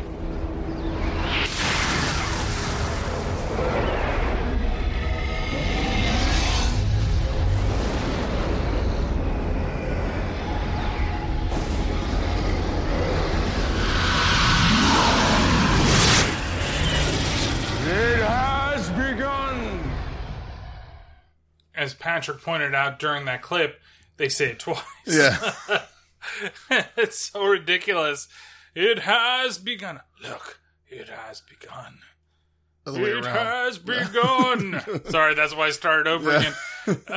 But yeah, so there's a lot of little things that are going on here. There's just a lot of exposition that's going on. That's why the clip is so long. That's why it's included. It basically tells you about the status of the tournament, right? So 9 tournaments have already been held. This is the 10th one. They win the 10th one, then everything goes to shit. Yeah. And I like Johnny Cage's reaction because he's really in the, I don't believe this shit. Yeah. Like, what's a rational explanation for it? Well, what do you expect a rational explanation for the whole thing to actually be? When you see a guy that can free shit, you have a guy that, yeah, see, the Scorpion thing, it does bother me too. I know it bothers you some, that the fact that it's not just the spear and rope that he normally throws out, that they had to make it something magical. I get it. When it comes to a film like this, you know, he's not just going to randomly throw it. It doesn't come out of nowhere like it does in a video game, right? It's not a magic trick. Look underneath my robe. Here it just comes out. So they figured out a way to make it mythical and work, but it just doesn't necessarily hold up. But yeah, I was going to say, out of all the CGI, there's 2 major things, and this is one of them. Is the thing that pops out of his hand? But it's okay, cool. You're gonna make it out of the hand and mystical, whatever. It still could have been a spear. It didn't have to be this like creature. Yeah, like no, they canceled the XFL. Oh, boo. Battle Hog. Yeah, that's right. Caca, motherfuckers. It's still like, it's okay. It's not the best, but yeah, it doesn't necessarily look the best. Like a lot of other ones that they do, other CGI things they do, I mean, still look okay. Look what they did when he grabbed the end of the gun and it froze the tip. That wasn't bad. That was great. Yeah, and he broke it off and they did it because they transitioned it over to a practical effect. Yeah. Whenever they did a lot of the transitions into practical, it works because there's the fight between Johnny Cage and Scorpion, like that actually still looks pretty damn good. Yeah. When it gets towards the end of everything that's going on. So you basically, it's just exposition is all we're getting really here in this scene. Like I said, that he can't believe these things are happening, yet it's like, Liu Kang's just like, he's the god of lightning. And like, you just saw the other shit, so you should just automatically believe that this is the god of lightning. Like, maybe you're just fucking stoned out of your mind. Maybe you got on the ship and it had some like hallucinogenic, there's LSD just floating all over the ship. And, I imagined that guy downstairs, and that brought me there. So from there, they get to the island and everybody, we're still at the, start. We haven't even gotten to the tournament yet. We're still just getting everybody together. So they get to the island. Johnny Cage falls in the water because he's trying to bring too much luggage. Which was the fun. Right before that, though, remember he. He asked something of Sonya, and she said, she was trying to use her radio to get a hold of Jax, and couldn't. Yeah. And he goes, "While you're at it, you want to call my agent?" And she says, "What do I look like? Do I look like your secretary?" Yeah. And then he falls in the water. And then she's trying to still radio out, and it's like, my thing doesn't work. And Liu Kang's like, look at your watch, and or your compass. And then her compass is going crazy. Yeah. And she's like, why isn't it working? Or, where are we? Where the hell are we? And here comes Johnny Cage right back. What am I, your travel agent? Yeah. Like I said, that character is written really well, and it's performed really well. It's still cheesy every now and then, but I think that he probably embraced the role out of everybody. Yeah. He seems to be having the most fun with it, and that guy's gone on to do quite a bit more than just Mortal Kombat, where some people, this is like their claim to fame for this movie. So they get up and they climb, and then Johnny Cage drops some of his luggage and almost falls down all those stairs that were leading up to the banquet. And then we get to the banquet hall, and everybody's eating and everything. And, yes, sir. You skipped a scene. Which scene did I skip? When they get to the very top, that's when they see Katana for the first time. Oh, that's right. They see Katana for the very first time. And she's out in the distance, and she's mean-mugging. What kind of mean-mugging? Kind of, I don't know if she's lusting after Liu Kang already, or she's just like, what's up, big boy? Hey, I heard that you were the savior of Earthrealm. I'm going to make sure to have a really shitty exposition scene with you later where we're supposed to fight, but we really don't fight. And Shang Tsung is watching us the entire time. It's so shitty. So they see Katana for the first time. And then that's also where we see Reptile for the first time. Oh, that's right. We see Reptile for the first time. That's where one of my Reptile fun facts was going to come into the thing from one of the little documentary things. Yes. Mortal fun fact! But, so, Reptile, the idea behind him, and I remember watching a thing with Paul S. Anderson, or W.S. Anderson, I should say. Paul S. Anderson is a different guy. And when he first did it, and he had the idea of Reptile, he's like, I wanted to include Reptile into the film.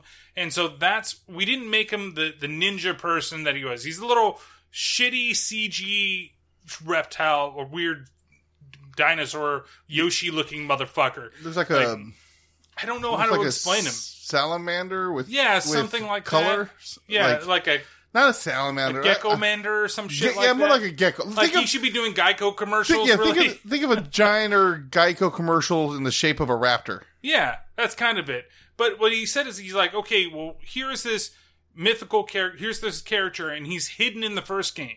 And so what I want to do is I wanted to make him invisible, but slightly visible, so that when you're watching it, you wouldn't know if he was there, right? And he could be anywhere, and he's actually supposedly in a bunch of scenes. Yeah. You just got to look for him, and you might be able to find him. And some of them, they're obvious, because you can obviously see him. And then other times, it's like there's a statue or something that's similar, looks like him, and that's kind of what they pointed at might actually be him. He's just hidden as the statue. Yeah, he was in a bunch of different... But he's in a bunch of different things. And when you watch the original cut of the film, and not... When I say original cut, I mean not in a high-definition film. It's harder to see him. But now there were times where I was watching it here where I was like, oh yeah, I don't remember him being in that scene like that, in that, that visible. But he's visible because they're going to be interacting with him in a second. Because I remember the first time that he showed up, he just comes into focus. and then he disappears again. Here, you see him the entire time moving on the screen. So that was the mortal fun fact for Reptile in this scene. Yeah. So Shang Tsung says, watch after Kitana, right? Make sure she doesn't, because she can't get in league with Liu Kang. Well, he just said these humans. And later, he explains it a little more to Goro why she can't do that. Yeah. Especially Liu Kang, because you can't do that. You know, so now we go to dinner.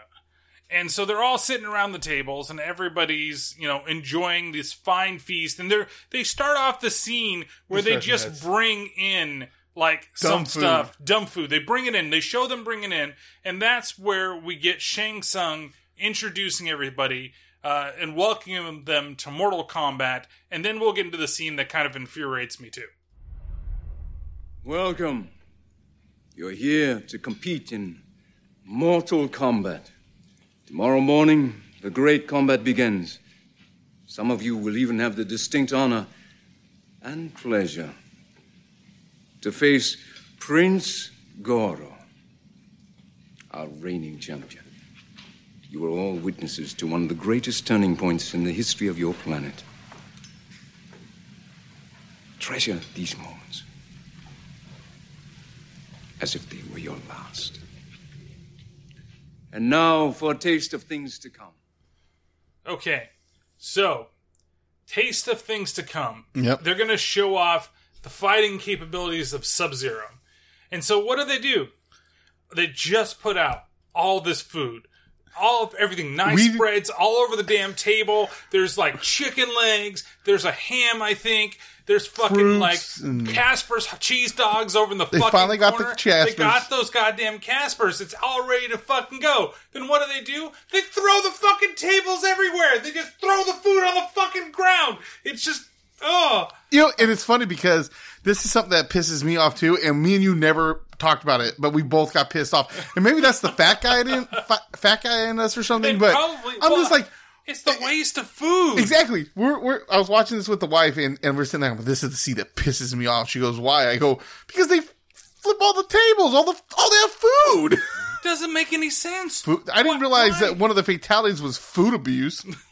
No, that's a friendship in this world. Food abuse.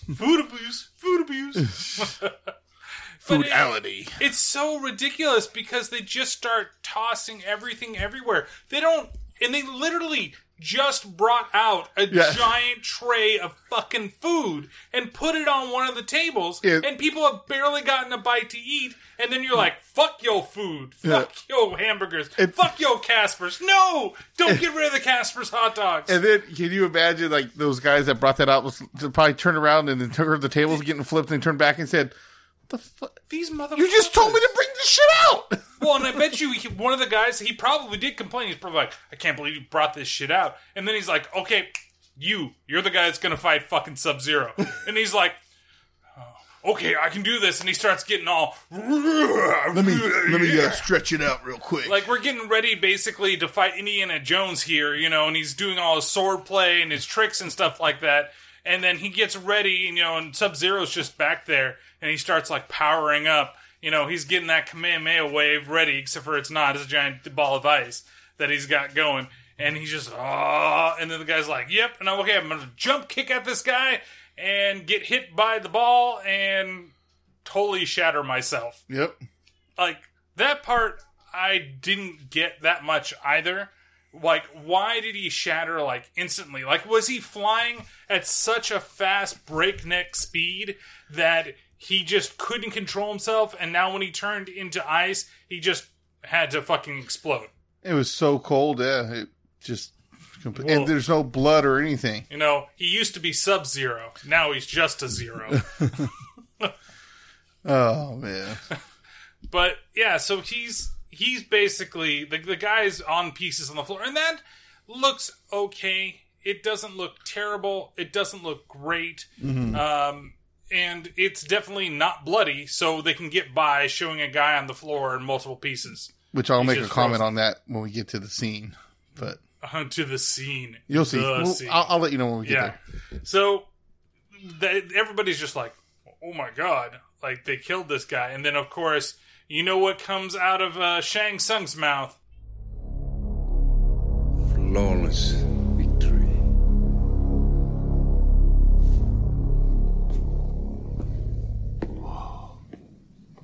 Come to a little tournament, he said. Be good for the career, he said. Yeah, right. Lou.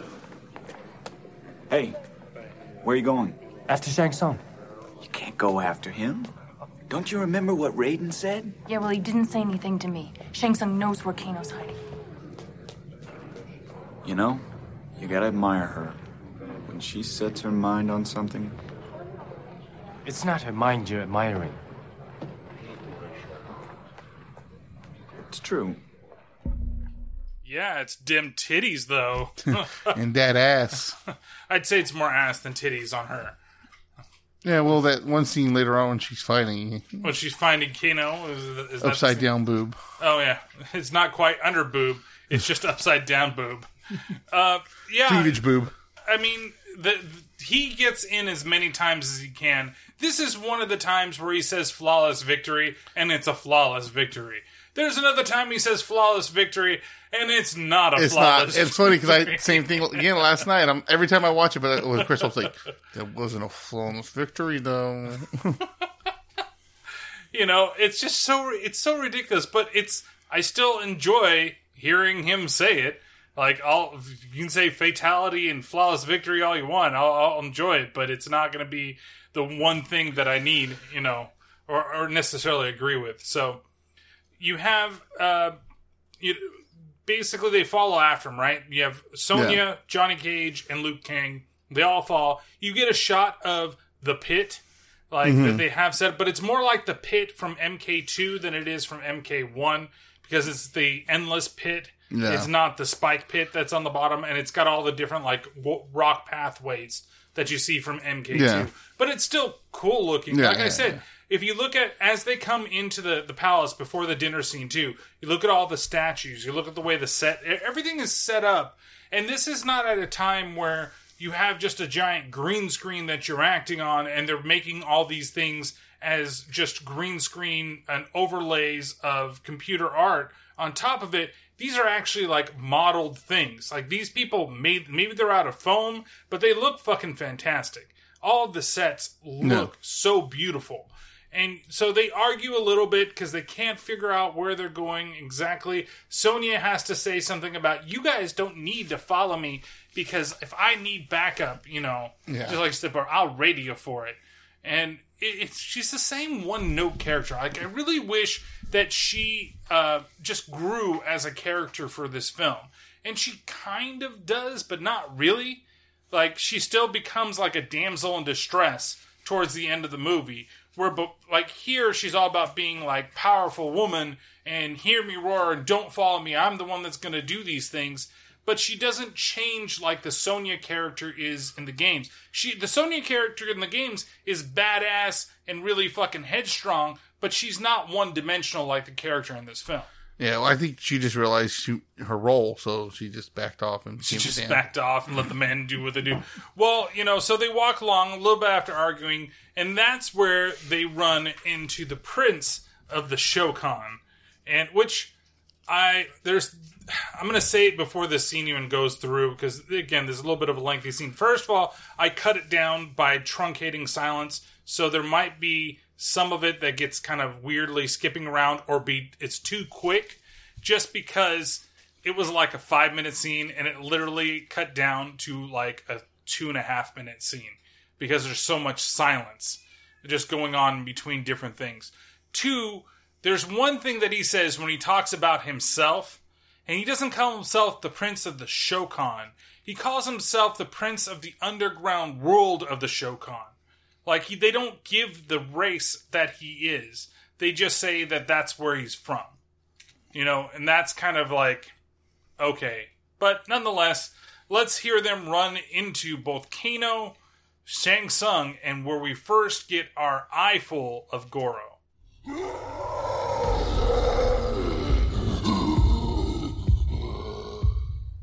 Sonya, you go ahead. Find it.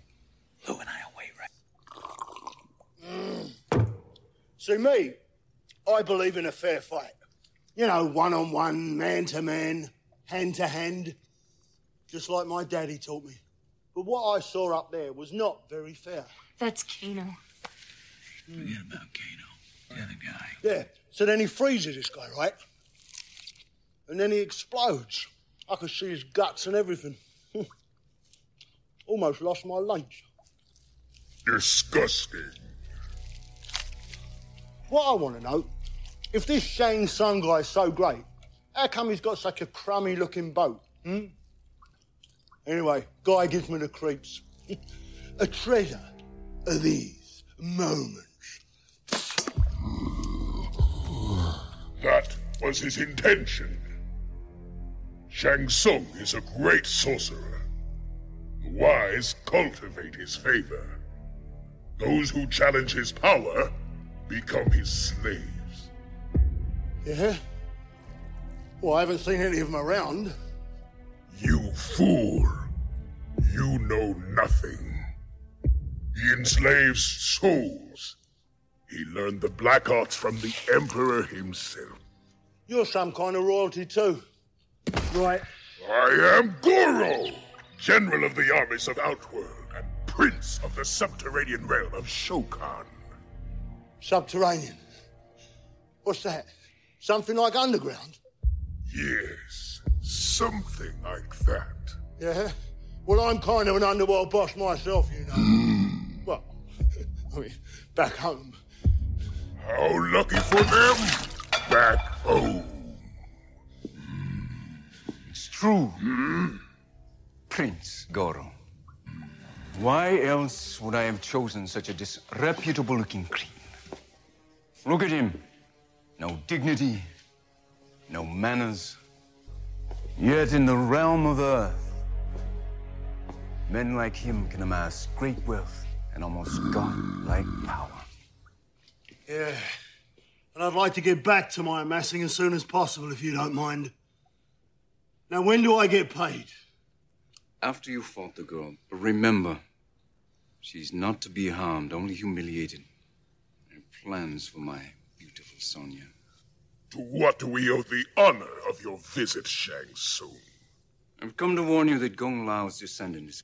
You must handle him carefully. I saw this Liu Kang in the hall. He'll pose no problem. This is no time for foolish pride. We've never been so close to absolute victory, which is why I've come to warn you of another danger. Princess Kitana. The Emperor's adopted daughter? Why should I worry about her? Princess Kitana is 10,000 years old and the rightful heir to the throne of Outworld. But she must not be allowed to join with the forces from the realm of Earth, especially Liu Kang. What's so special about you? I don't know. The Emperor will not tolerate failure. Will I? I do not fail! Let's get out of here. All right, so there's a lot to take in because it's a long fucking scene. And there's a lot of other things, but I know there's something that Patrick wants to get off his chest right away. And that's what I was saying in that last scene. When the first thing Kano says is, "Oh man, he hit him with this ice ball and he exploded everywhere. And you can see his blood and guts everywhere. I almost lost my lunch." But if you watch the scene, he explodes hollow and there was no blood, no nothing. And I get the rating, but I mean, at least have like a blood splatter or something. Something, or at least have like a frozen organ somewhere. You know, something on the ground. Because you say, oh, his blood and guts were everywhere. And then there's like nothing. You just see the head. You see pieces. Yeah. He's in pieces, but you don't see anything from him. Well, something they could have done that could have kept at their rating is maybe just a close up of some blood dripping or something. You know what I mean? Like, yeah, like it's melting from where he landed. Yeah, yeah, something went there, or you see the ice. You know, you see like ice blood on the floor, and then it like melts into like a blood splatter or something like that. They could have done something, but this was also 95, where I don't think they had PG-13 as down as they do now. Yeah. I think that there is a lot more violence in PG-13 movies than there used to be. Like, this is where you wouldn't see half the shit. Nowadays, you do get the blood. You do get, every once in a while, like, you'll see a head get cut off, or you'll see something that's somewhat gory, but it's okay for PG-13. Like, that's as long as they show it once. They skirt the line of PG-13 is what they do nowadays. So you have them. Goro is quite an amazing feat in its own. The device itself, it was basically $1 million for that animatronic that they made for it. And I believe it sat on top of somebody too, correct? I believe so. I think so. So there's somebody that's definitely underneath the suit that when it's walking around is doing it. But when you see it, it's just a marvel to get all the hands moving, to get the the expressions on Goro's face and everything like that. Even though his lips don't move a whole lot while he's talking, but he still shows expressions on his face, especially with one of the later scenes that was going on when we have some fun with another character in the movie. But it's still, like, at the time, I remember as a kid being amazed when I saw it on the screen. I'm like, holy shit, they brought Goro to life. Yeah. You know, you look at it now, it's a little cheesy. You know, and it's... I still think it looks good, though. It's terrible to say, okay? I'm going to get this out of the way. But it's funny because it reminds me of my grandfather. Only that my grandfather lost those two fingers. He lost his middle finger and his index finger on his right hand. And so he only has the 3. I say, like I didn't know. Yeah, like you know. But he only had the 3. Yeah. And so when I see Goro's hand, it makes me think of my grandfather. It's weirdly morbid and not necessarily the way, but it does make me think about that when I saw it again. I was like, that's what my grandfather's hand used to look. And he got it caught in the cannery. He used to work for the cannery. So he was repairing a machine and whoop, just took his fingers right off. Either that or Ninja Turtles. Might have been Ninja Turtles. You know, he was the Shredder. Not my grandfather, but, well, not that you know. Yeah. You don't see Krang around anymore, do you? Since my grandfather passed away. Oh, now I made myself sad. But, yeah, so the voice, if you don't know, he's, like I said, he may have said a little earlier, but he's the voice. He was in not this last Teenage Mutant Ninja Turtles, but the one prior to it. Yeah, Nickelodeon. Jason Biggs was a part of, right? So he was a voice of Shredder in that, which originally, back in our day, was done by Uncle Phil from Fresh Prince of Bel-Air. For me, the automatic thing I have is Principal Lewis from American Dad, because I can already hear it in the voice. Even hearing it back again, like I can already hear those things going on. But the guy's been working nonstop for years and years and years. And like you said, I think before we started too, he was on an episode of How I Met Your Mother that you were watching, like, you know, you're catching up on the series. And so, but you can recognize the voice. The other guy, Frank Welker, he'll come up a little later, but he's done a bunch of stuff. And supposedly, like I said, he's the voice of Reptile too. But I can't think of what voice Reptile has. Does he speak during the scene when he fights Liu Kang? Getting a little ahead of ourselves. I don't know. He doesn't talk. It's just right when he transforms, you hear Reptile. That's it. But you don't hear, like... and like Ed Boon is credited as a voice in this movie because he's the voice of Scorpion. Because he says the "get over here," but everything that Scorpion says, he's the one that says it. So it's the same voice, which is kind of cool. Character. Well, yeah, it's what his NetherRealm Studios. That's the logo is Scorpion. Yep. So we, you know, they get away. They run away because they don't want to be found by the gang, right? Shang Tsung is warning about Kitana. Make sure that you got too much pride, Goro. But Goro's just like, nobody can beat me. No humans beat me in the last 9 tournaments. Yeah. Why do you think that anybody's going to beat me in this tournament? You know, and then how is it that, you know, everybody thinks that's just a tournament, right? Except for our 3 main heroes. You're telling me none of the other people that are there realize that this is for the fate of the world? They just think they're going to fight in a random tournament? Yeah. Like, I guess with Johnny Cage it makes sense, but now he knows because of Raiden, right? He would have thought, I'm just going to fight in this tournament for the hell of it. Because I want to prove that I'm a better fighter. I'm not a fake. So I bet you a lot of the other fighters are something along those lines as well.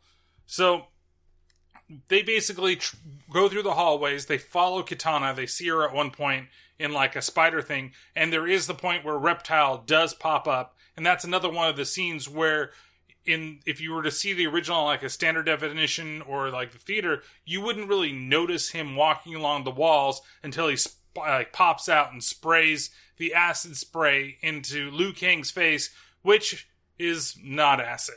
It's poison, I guess, or what is it? Like spit?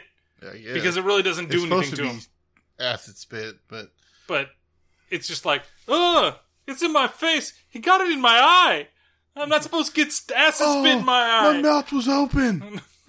Oh, did you just pee in your face? Oh, so now I know how kids do. Now how my ex feels when they happen to her. Oh, this is like that Bukkake video I was watching the other day. Bukkake. So he gets sprayed in the face. Liu Kang gets sprayed in the face as they're trying to follow Katana. But eventually they end up back in the same throne room that they were on top of, and now they're below. And the only person that got to eat anything out of this whole situation was fucking Kano. And Kano is too busy spitting shit out all over the place.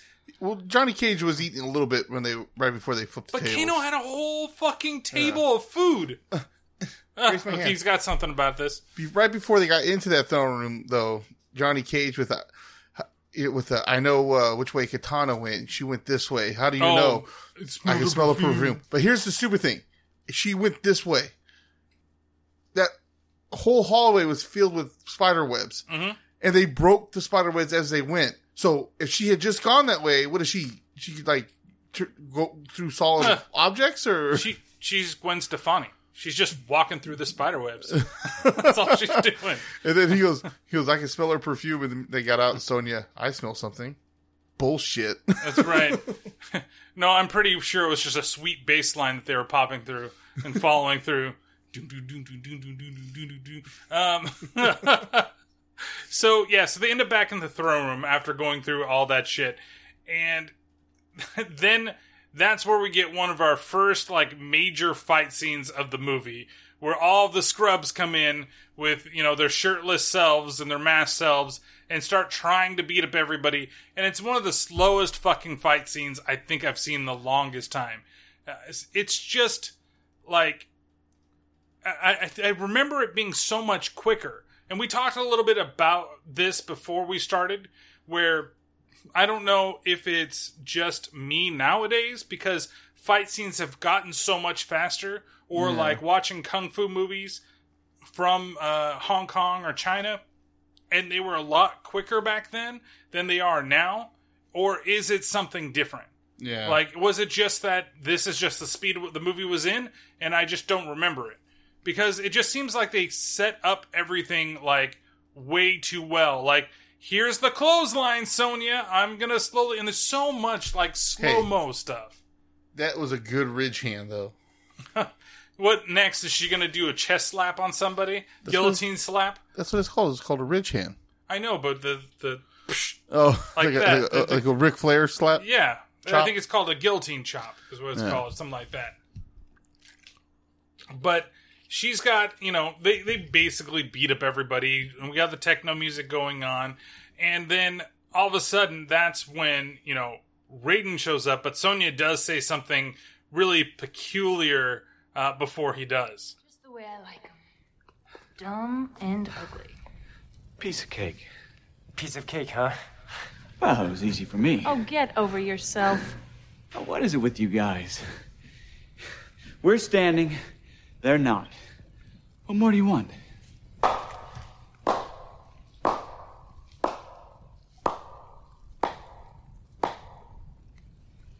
Brilliant. Absolutely brilliant. So why don't you show me what you plan to do about them? Okay, so then there's a big group of people there in the back. So more shirtless. Yeah, more shirtless people. And then, Raiden's like, nah, and he's got the lightning. But I thought he has no dominion over there. I thought he has no power there. So what is he doing? So he's still able to use his power? Why isn't he fighting in the tournament then? In the original game, didn't he give up his godhood so that he could fight in the tournament? I think Yeah. Because, eventually he does. Yeah. Once again, there was no lore in the first one. Yeah, exactly. He's just, here's a guy that can control thunder, and he's fighting in the tournament. Yeah. But you find out later that he was the god of thunder, and lightning, or god of lightning, or whatever you want to call him. Protector of Earthrealm is what Raiden was. And it's funny, in this movie, in the credits, when you see Raiden, it's spelled Rayden, where it's Raiden. Yeah. It's kind of another mortal fun fact for you. I keep trying to say that, and I keep having to go back and erase what I did. But we're going to move from there. So, he leads them outside, and, basically kind of gives them a what for, what to expect, the next day. Well, they give him a dummy up. A taste. Yeah, you've got a taste of what you're going to do. What do you expect? Especially with Johnny Cage finishing that fight, and he's just fucking huffing and puffing. How is he going to fight anybody in the tournament and not be fucking winded after 5 seconds? They were low on energy. They didn't get to eat enough. Oh, they didn't get it. All the food got flipped. They're monsters, man. Yeah. This really wasn't around at that time. They just had one of those little Monster energy drinks, and they could have gone for days. Yep. They only had Red Bull, I think. Only Red Bull? That's the only way that they had it at that time? If I remember right, Red Bull was around by then. Red Bull was... I remember it hit it big in 97, I want to say. Maybe even a little later than that. It kind of became the thing. I remember it was it's from Thailand, and it's this, and wherever else it's from. So... basically, now we get into the big chunk of the movie that is nothing but tournament fighting, right? It's, you have, 4 main fights that now pop up until we get kind of back a little into the movie. The first being Liu Kang versus some random dude. Random dude, yeah. That looks more like DJ than DJ did in Street Fighter. Which is true. And the guy is, actually, I wrote the guy's name down. TJ Storm. He was actually in The Predator that just came out in 2018. He was one of the stunt people for that movie. Oh, okay. So he's done a lot of stunt work is what he's done. But he's not big bad actor person. But even then, I was just really? So this is the first fight of the film, right? And the very first fight is Liu Kang versus Scrub. So Liu Kang gets it fucking easy for his first fucking fight. Yeah. And then what's the second fight of the film? Sonya versus Kano. And the thing is that Shang Tsung does steal the soul of the guy that loses the match. Yeah, which is kind of funny too because he's like, Liu Kang, you'll be first. If I was what about me? Shit. I guess we know who you think's going to win this fight. Well, fuck me. I guess I'm dead. What am I, an asshole? Keep fighting, asshole. And it's just funny because it's they start out with poles, right? And they're fighting each other with poles, and then the poles break, and then he ends up kicking him in the chest, and that's how he wins. It was a double drop kick. Oh, it was a double drop kick. I think he watched a lot. Well, remember, he spent some time in America, so he was watching. Around that time was the Attitude Era, and he saw the missile drop kick from WWF, and maybe that's why he went to America. He's like, I can't cut it with this Mortal Kombat shit. I'm gonna pull a Gronk, and I'm gonna go in the WWE or some shit. I guess break that and go back to the NFL. That's right. After you want to go with your cheating friend. Yeah. So, but double drop kick. Double drop kick is what he gives him, and I guess that hurts him enough so that he's knocked out. Or did that break his rib cage or something like that? His chest plate. Broke his chest plate, and I guess you're... He fell on that hard sand, so... Yeah, I guess you're gonna die, so your soul is mine. Which is... That effect, I felt still kind of held up, too. That's still not too bad. Was this one into the eye? Or no, was this that one... was... This was the one where he pulled it off of him, right? He put his hand on there, and he, separated, and his body was, gray. Yeah, and then you saw it get sucked up. Yeah, that one's not bad, because he has a couple different soul-sucking techniques, and I don't agree with all the techniques that he's got. This one's not bad. You know what would have been great if Shang Tsung said, hey, Lou, you look like your brother now. Remember what I did this to your brother? Oh, no, you weren't there to save him. So, next we go over, and like I said, the second fight, and the first fight that we know of for Sonya is against Kano. Okay, so she gets a step-up fight. You get random scrub. And of course, we know that Kano is supposed to be the one to beat Sonya here, just humiliate her. But then what would have happened after that? He would have gotten Sonya's soul? Is that like the idea? Yeah, remember? I guess, he wants to feel like a woman. So what I did was I took the beginning of the scene, and I took the end of the scene, and we threw it into one little clip, because we don't need to necessarily hear all the grunts and ooh, when she gets kicked in the stomach, that go on, even though you just heard grunts. Now look at this. This little baby brings back memories now, doesn't it? What, you used it to knife your mother in the back? Nah. It put a big smile on your partner, though. Ear. To ear.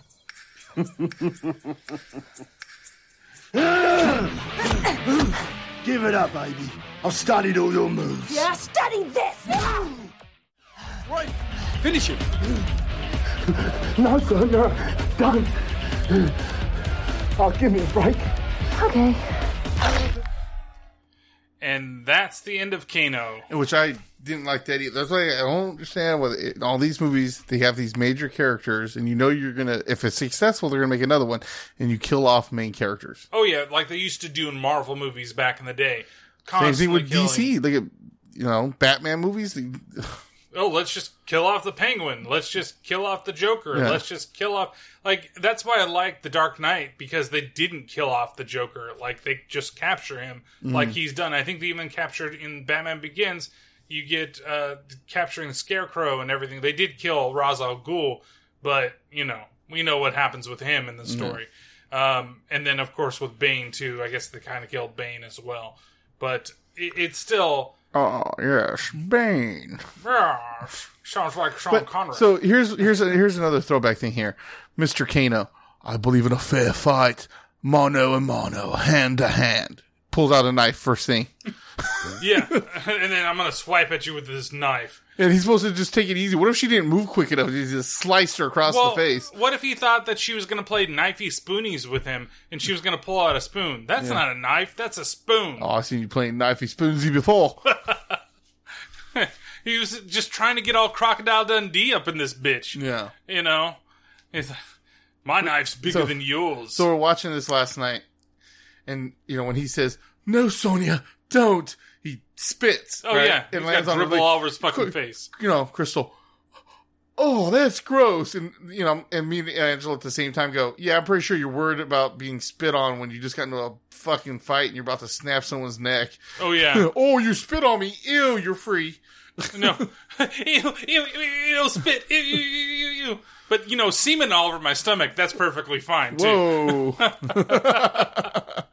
I can't have spit on me, but everything else is fine. That's what the female belly button is for. What, Semen for a lake cup. of semen?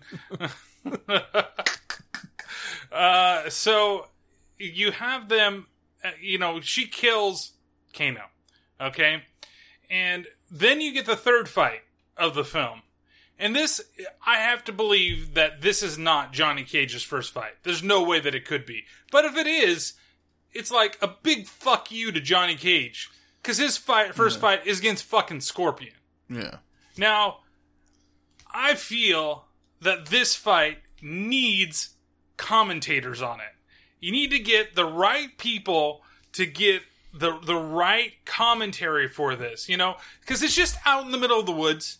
It's the middle of nowhere. There's nobody watching. You'd think that they would have some type of, closed circuit TV somewhere where somebody's announcing it. Now, I found the guys that actually did it for the whole thing that was there, right? Went back into the archives. I found the Mortal Kombat Island that was out there. I talked to the people. I went and did a little, Billy on the Street type of thing with them. And it just happened to be these guys from Florida. Their names are P and the B, okay? They're these old radio disc jockeys, and they say they got hired this one time. So we're going to bring it in. First, let's go ahead and let's talk to P. So, P, yeah, what's going on, Brian? You remember what happened that one time? You went out there? Yeah, well, this guy, his name was Shang Tsung, and he came down to the radio station, and he was like, I'm out here looking for fighters, and I happened to come across your radio show, P and the B, and, we need someone to do some commentary because we got some fights that there's going to be no audience. So we have these cameras posted all over the place to follow the fighting. So he paid me and B to come out there and do some commentary.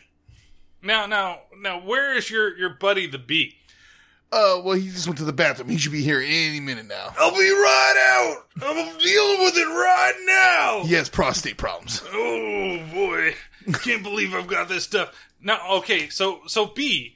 Yeah. What is it? What's going on here? Can you walk us through? Can you give us a recreation, both of you guys, of what the fight was like for you?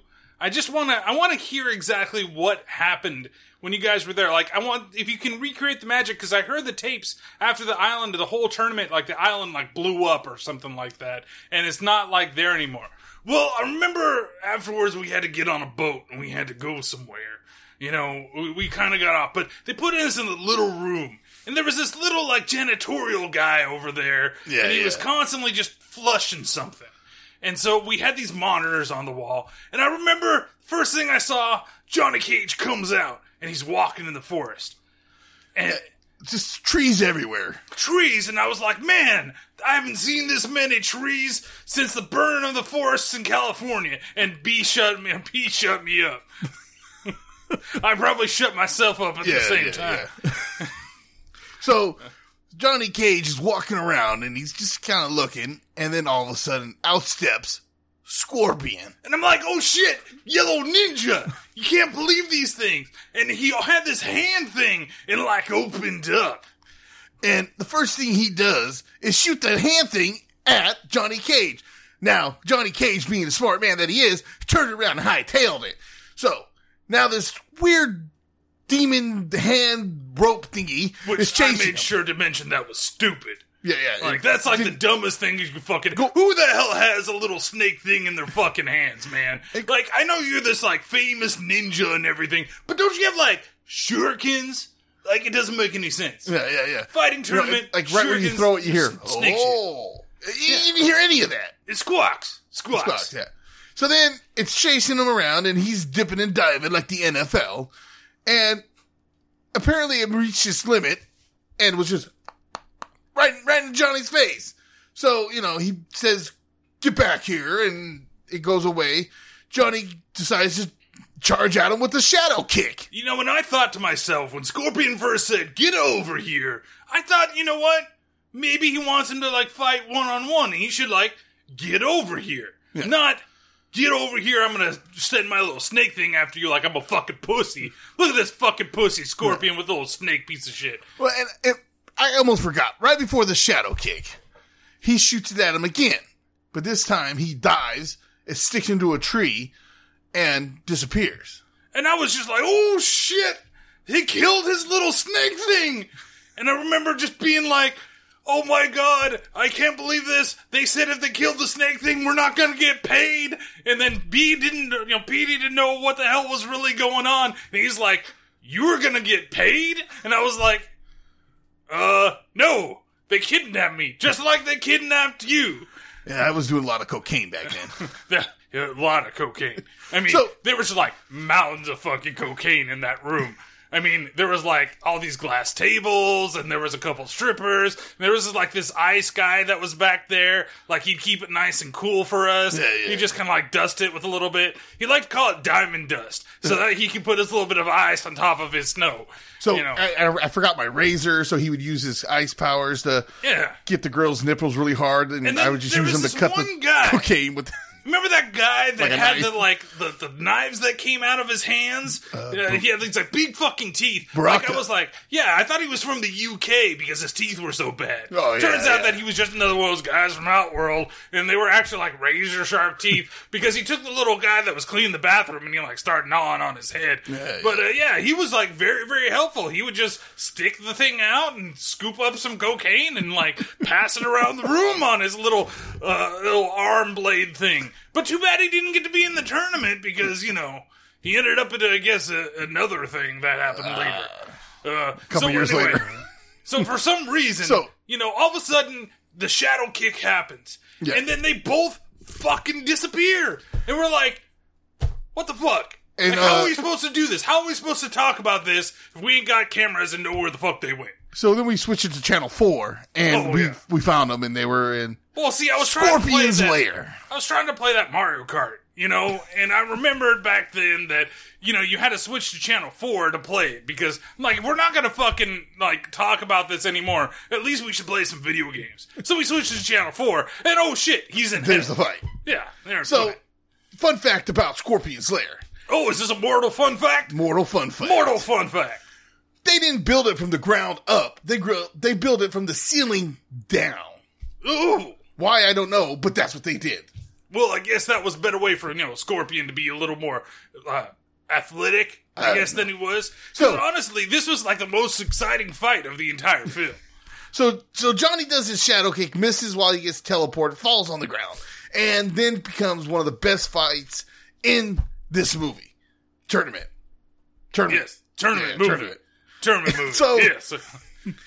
We were there. It wasn't just mounds of cocaine that we were doing. We were watching it on a TV and saying, hey, let's talk about just doing this. Yeah. Even though it kind of sounds like that's where it's going. Yeah. So they go back and forth, a lot of different moves, and Johnny Cage ends up, jumping up above Scorpion. Scorpion says something he don't normally say. He normally says, come here. This time he says, get down here. I was like, you can say more than one phrase? Oh my God. Because every time he would talk to us, he'd be like, we'd have our cocaine. He'd be like, get over here. I need some of your cocaine. He wouldn't really say anything. Everything was just, get over here. Get over here. Get over here. That's why when originally he was fighting, I thought he was just asking him to come bring more cocaine. He thought Johnny Cage had the coke. I mean, he's an actor. He's in Hollywood. He knows he has connections. Right. I mean, that's why Scorpion's eyes are white. It's not because he's undead. It's because he's fucking coking out of his mind. He makes the mountain that Scarface uses go to shame. Well, he also Scorpion got problems. His family got murdered. Well, he also splices it sometimes with methamphetamines, and you can't really mix coke and meth together. That's going to get you on a vengeance type of kick. It's always about vengeance with him. It's never about forgiveness. So anyway, as he yells, "Get down here!" he kicks out the platform that Johnny Cage is standing on. They fall all the way down to the bottom, where Scorpion decided, to heat things up. And this is where I think I decided that I need to stop doing cocaine. Because I could have sworn that he ripped off his mask and there was just a skull there. No, that's what happens when he takes off his mask. That's why I always thought it was weird when he sniffed cocaine with no nose. Oh. I wasn't going to question it. I thought I was just seeing things because of the cocaine. No. Oh. Because one day I came in sober, and that's why I started snorting coke again. Because I saw his that I was about to say, that might be a reason for me to start snorting cocaine again, because I quit because I thought the trips were just too bad. It's hard to be in the rock star life that we live, going from event to event, being invited to the finest bathrooms to broadcast in all fucking America without doing a little cocaine to make your life a little easier. Yeah. A little bit of the white pony. It just goes on there. So he takes off his mask and he's big skull guy. And he's blowing fire out, just like he does in the video game. And luckily for Mr. Johnny Cage, there happened to be a shield with bladed shield and a spear. I don't remember where Johnny Cage got weapons in the video games. Do you remember when he got weapons? Yeah, I think it was Mortal Kombat 5 when they started introducing weapons. I guess they did. But did Johnny Cage get a weapon? Oh, he had nunchucks. Oh, see? Well, now But he's a martial artist of all things. Oh, he must be a fucking Spartan because he's able to use that shield and spear so well. Hoorah. Yeah, that's right. Oh, wait, I mean, this is Sparta. This is Mortal Kombat. So, anyway. He chucks the spear. And it, hits him in the fucking shoulder. This is where the fight went downhill for me. Because I'm just if you're going to chuck the spear, isn't going to, hit him in the stomach, hit him in, the heart, maybe even hit him in the head. But no, it grazes him. Still does some damage. He jumps up with the shield, does a slicing motion to the chest, and one more to the head. And this is when I realized that Scorpion is a fucking pussy and can't hold his cocaine. Because he just fucking blew up. He did so much fucking coke that he blew up. Man, you gotta know how to handle your coke. Yes. So as Scorpion explodes, all of a sudden you see his jaw and hand fly over the place, land on the ground on fire, and Johnny Cage gives up friendship. That's right. He gives him, and you know what? I was kind of pissed off because I ran to Johnny while I was there, and I asked him, man, can you please, sign this picture for me? And I gave him the picture. He's like, well, I'll make sure you get the picture back when I come back afterwards. After the fight. And then what the fuck did he do? He threw it on the fucking ground in front of a fucking Scorpion, and it caught on fucking fire, and it fucking blew up. To my biggest fan, Johnny Cage. And I'm his biggest fan. I've seen all of his movies. Yeah. And I gave him all his cocaine. That's what happened to my cocaine? Yeah, so that was the story. I think you need to go back to your podcast. Oh, okay. Thanks, guys. Shout out real quick to It Be Like That podcast. They brought us back and got us circulating again. Deuces, I guess.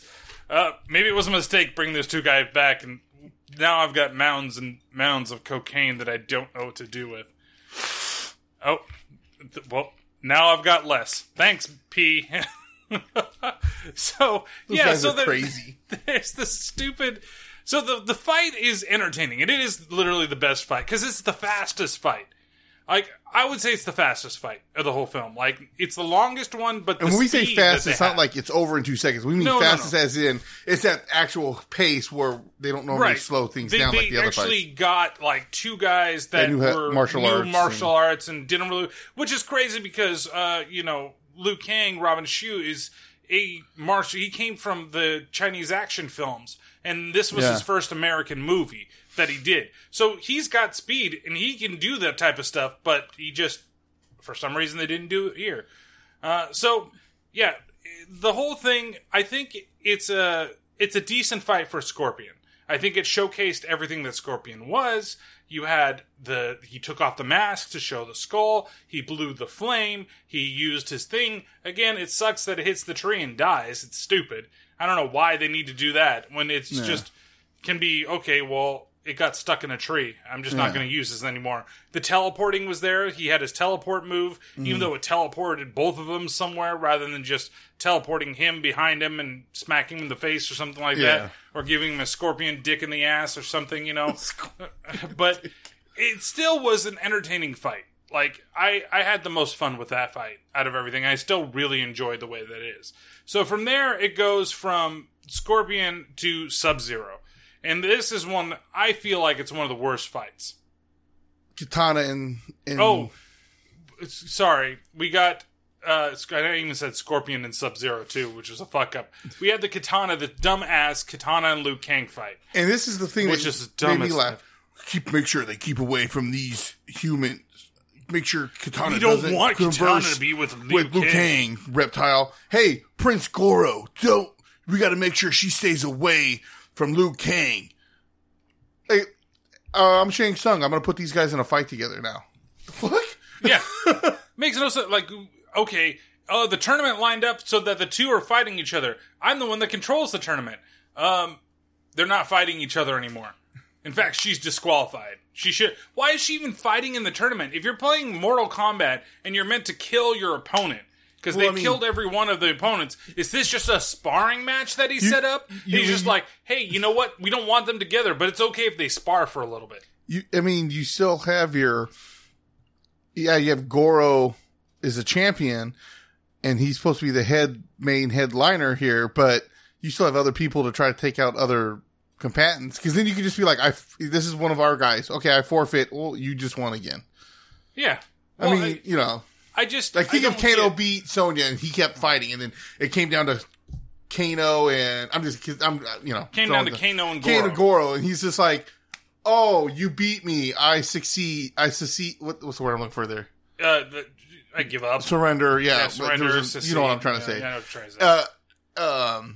And they're like, oh, Goro just won his 10th one. We own Earthrealm now.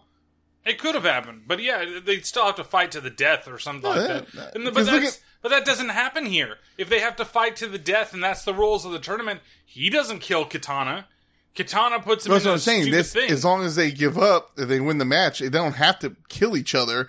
It's just, Then the match is null and void because everybody else has to kill each other. Technically, Liu Kang didn't kill the first guy. Shang Tsung came in and killed him. Well, he crushed his chest. Who knows if he was going to survive? Yeah, Now that you mention it, I'm bleeding a little bit in my chest. Now that you mention it, I'm getting worse. So, yeah, it's just a dumb fight because she basically goes and, pins him a little bit, then he pins her, and she gives him clues on how to beat Sub-Zero. For your next fight, use the thing element that brings life. Semen? So it's like, wait a minute. So I'm you already know I won this Sub-Zero match, huh? and get him pregnant? Everybody knows who I'm fighting next already? What the hell? Yeah. He's got a Tracy Morgan him? Sub-Zero, I'm going to get you pregnant. Uh-oh. So it's just... I don't get it. I understand the scene and then them trying to show those two getting together and the relationship that I guess they're ultimately going to have, and that she's really against what Shao Kahn's done and all this other stuff, and she wants to help them. I get it, but in this way, in this fight, it just doesn't make sense. So we go to Sub-Zero next, and that's the next big thing. That's the next big fight, and it's possibly the second worst fight of the movie in my mind because it's just a bunch of bullshit. Yeah. It's literally Liu Kang comes in there, and again, it's slow. It's another slow fight. They do a couple of kicks, a couple of throws, and then Sub-Zero starts charging his ice dome. Dome force field that's freezing. And then, of course, before the match starts too, Raiden comes in and helps by bringing in buckets of water. Yeah. I thought he's not supposed to interfere, but here he is, interfere. So I guess he does have some type of dominion over this place. For real. So Liu Kang realizes, oh my god, the water on the ground is freezing. That's what I must use. And Katana shows up and gives him that look like that. Don't forget the water. Don't forget the water. I said water. You knocked over one bucket. Don't knock over that other one, dumbass. God, I can't believe that I like you, but I do. But Asian fetish. I'm a worse actor. I just can't do this anymore. So you were talking about she had another big role. What was her other big role? More Kombat Annihilation? No, Spy Hard. Oh, I don't even remember her in Spy Hard. She was the one that when he goes, she looks just like her photo in the hotel room, and the picture was the exact same. The way she was sitting in the same dress and everything. Remember when he gets there and then they have the fight? No, that's not something that I remember at all. I think I've seen Spy Hard once. I think that's it. Classic. So basically, he takes the water bucket, spins around, throws the water, and it becomes an icicle that impales Sub-Zero. Yeah. And he turns How does it perfectly become an icicle? He basically just went, Like he was fucking Ozzy Osbourne at one of his shows throwing water on the crowd. He's just dousing. He's not throwing it so that it turns into the icicle. He just throws it. Yeah, it would just been a sheet of water. It's dumb to me that one of the most powerful people in this whole tournament, and no, icicle dead. Yeah. Well, he becomes a much powerful person. So once we finish this one, Noob Sabat. Yeah, Noob Sabat. I know. I realized I said it wrong, but Noob Sabat.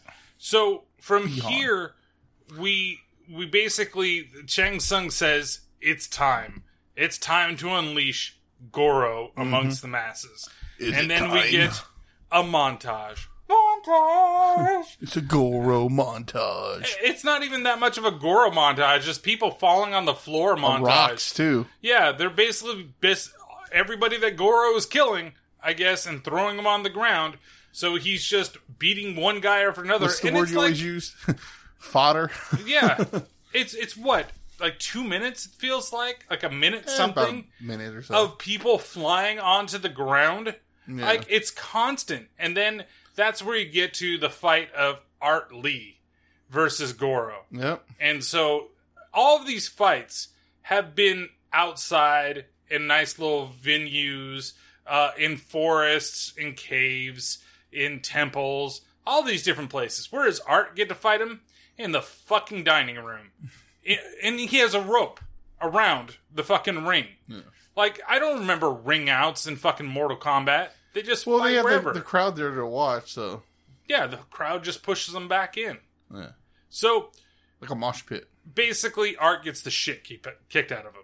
And he got a couple weeks in. Again, this is where he says it. Yep. This is where he says, once Goro wins, and Art got some good shots in there, he says, flawless victory, but he punched him a bunch of times. If this was a game, he would have taken off some of his life. Yep. At Even least if it didn't third. do much damage, it still was some damage done. That's right. Because he was kind of like ahead in the beginning. Yeah. And then Goro just started smacking him around, just bitch slapping him.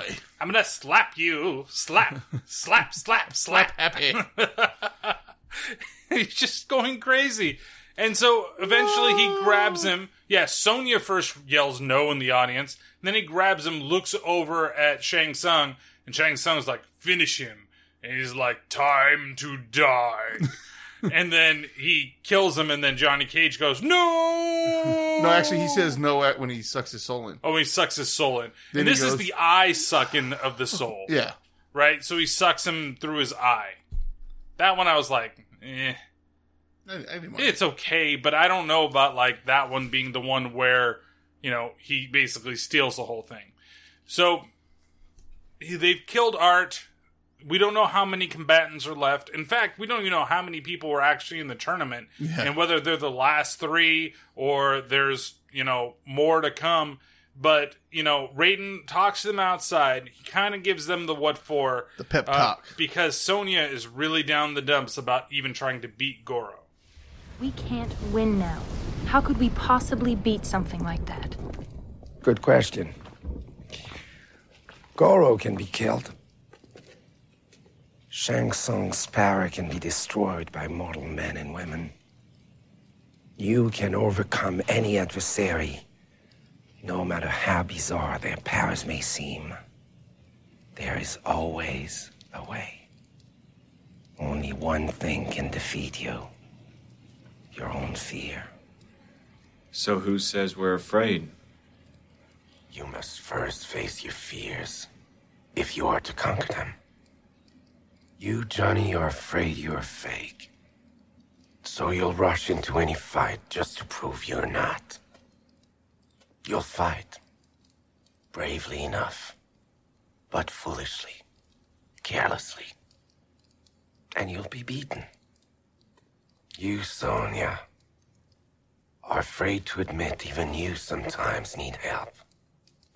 If you are afraid to trust, you will lose. Wait. What about me? Oh, you. You fear your own destiny. You already fled it once when you went to America. It has brought you guilt for the death of your brother. I am responsible for Chan's death. No. Every mortal is responsible for his own destiny. Chen believed this. Why can't you? I tried. Despair is the most dangerous fear of all. I know this. And so does Shang Tsung. He can peer into your soul and use the fear he sees there against you. You must be prepared. So, okay, again, a lot of stuff in these little scenes. There's a lot of exposition when they get into these things. And Raiden is basically giving them all, like, he's just telling them straight. Again, Raiden is kind of savage in this movie. Here are all your flaws. This is your problem. You need to overcome this before you do anything else. Yeah. And even with Liu Kang, he's basically telling him, look, you know, you still haven't faced exactly what you need to. Like, you ran away. That was your thing. You think that you're here, it's all about vengeance, but it's not. You have your own fate. There is a greater purpose for you, my son. So now there's a little bit afterwards where he's on the beach. Liu Kang's on the beach, like, meditating and thinking about things and having more dreams about his brother getting killed by Shang Tsung. Still can't get over that whole fact. And that's where we go over and we see that Johnny Cage and Sonya are out there looking over the water, and Johnny Cage is going to tell Sonya what he wants to do, and he's also going to approach Shang Tsung with his, like, proposal as well. And so, before we get into this little scene here, the one thing that I feel when you get out of this is, like, this is where supposedly, like, the love story between Sonya and Johnny kind of starts, but we really haven't seen anything other than he's lusted after her. Which is... Like it. Which is kind of the way that it started. It goes, yeah. But they do end up, you know. Yeah, because he's the reason why he went to the second Mortal Kombat, was to rescue her. But, of course, we know what happens to him at the end of Mortal Kombat 2 as you go into the third one. Which is weird because he somehow comes back. Again, I don't know how they keep coming back in the games, but they always find a way to bring people back. In some way, shape, or form. So, here's what Johnny Cage's plan is going to be. Goro's never been beaten. You go up against him, he'll kill you. Well, if I don't, then he'll finish us off one at a time. If I challenge him now, I can finish this. You're making this all sound really simple, and it isn't. Yeah, it is. Because I can't let what happened to Art happen to you. Not to you. Oh, don't you dare do this to protect me, Johnny Cage. Trust me. I got a plan. Oh, I can't believe this. You are the most egotistical, self-deluded person I have ever met. Yeah, well, you forgot good looking. Challenging Goro, eh? You weren't supposed to fight him now. Are you that eager to die? I'm not the one who's gonna... You're very foolish. The true sign of a hero. You want to protect your friends after Goro destroys you. So what's the problem? As you wish. As absurd as your request is, you have the right to challenge the Winnemeister, or another of my choosing, in a place designated by me for the final battle. Got it, pal. I don't think so.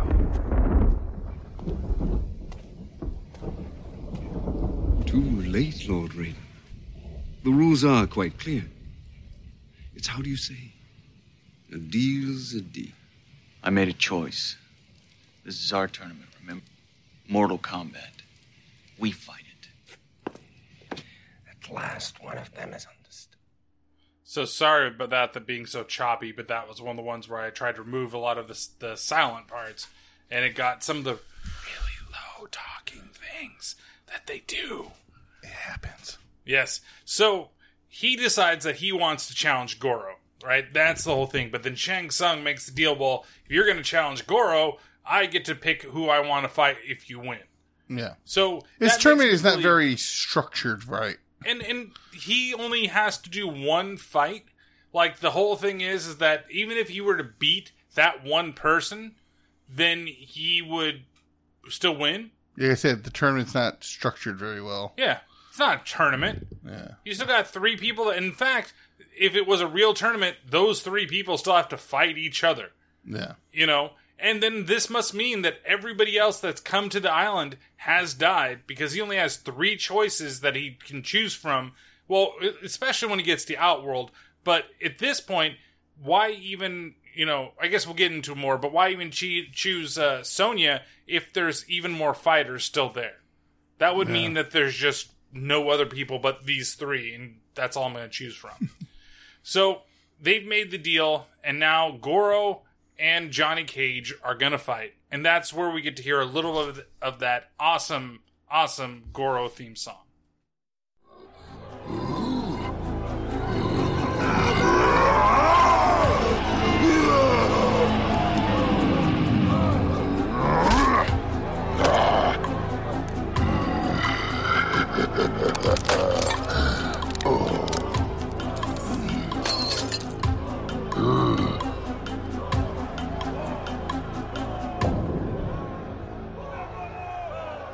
Finish him quickly. Pay me my tribute. This puny mortal will be no problem. I'll crush him in one blow. All right. Let's dance.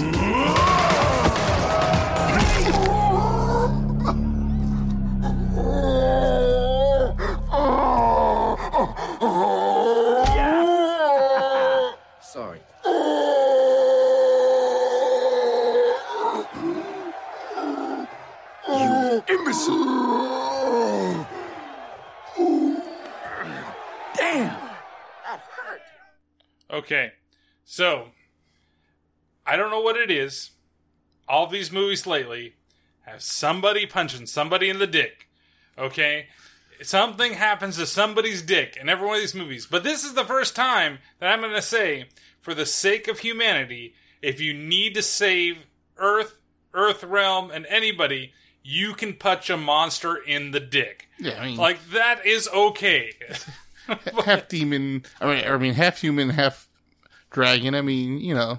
Yes. It's okay to do the splits and punch them in the balls. It's okay if you're going to have to win it in certain ways, because there's no rules in Mortal Kombat about punching people in the dick. Yeah, remember... Might not be the moral thing to do, but it's okay in Mortal Kombat.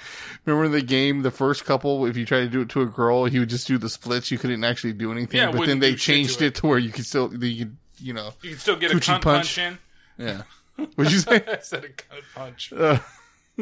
Yeah, you could still get the punches in, but I didn't even think you could do it to Goro in the original game. No, you couldn't. Yeah, so, I guess Goro ain't got balls. So Goro is just bending over, and it's great at the end of it, too. You see Johnny Cage, like, shaking his hand in pain, because the guy, I guess, had a real hard fucking set of balls there, a really hard dick. And he runs away, and of course, that leads up to Johnny reiterating one of his famous lines from the beginning of the movie. Those were $500 sunglasses, asshole.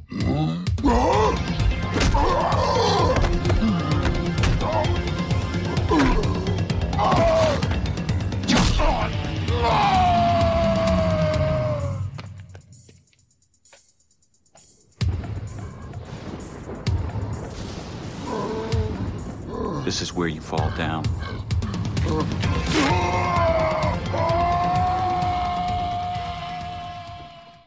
And that effect is terrible. That looks terrible as he falls down to his death. He just falls back and falls into nothingness, where there's just a bunch of electricity and clouds and everything like that. It's like watching the Joker die in Batman.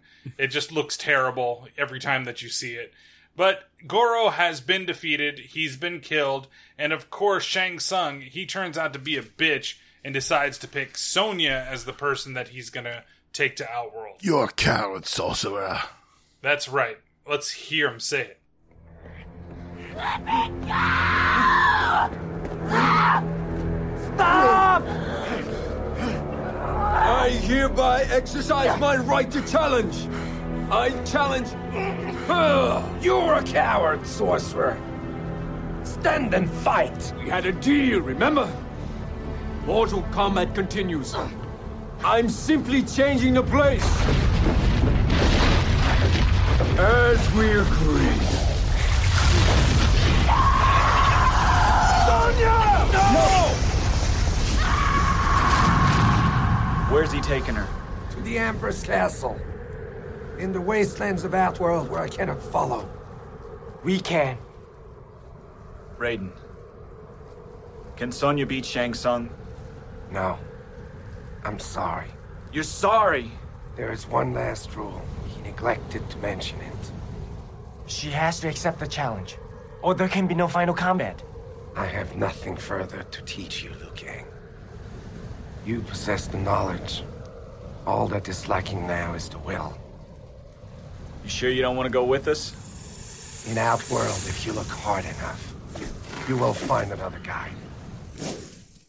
Okay, so my very first question, I've said this every time that I've heard this line, what the fuck has Raiden taught him? Like, He's like, I've got nothing left to teach you. You haven't really taught him anything. You've said things, you've given him guidance, but you haven't been like, I'm gonna teach, like, Raiden in the games is not like this Raiden. Raiden in the games really is involved with him, and the fact that Liu Kang in the games as well basically goes along with Raiden, knows that he's real, believes in everything that's going on, doesn't have this other conflict. He's been doing this for the good of humanity and the good of the people, and he knows everything that's going on. So Raiden's constantly in contact and constantly is kind of like leading him in the right direction and is giving him tutorage, right? Yeah. But in this, he's not. He just shows up at opportune moments and says something. And puts him down. Basically talks shit to him. Doesn't really teach him anything. Basically tells him, this is your flaw. These are your flaws. This is how not like how you can do with them.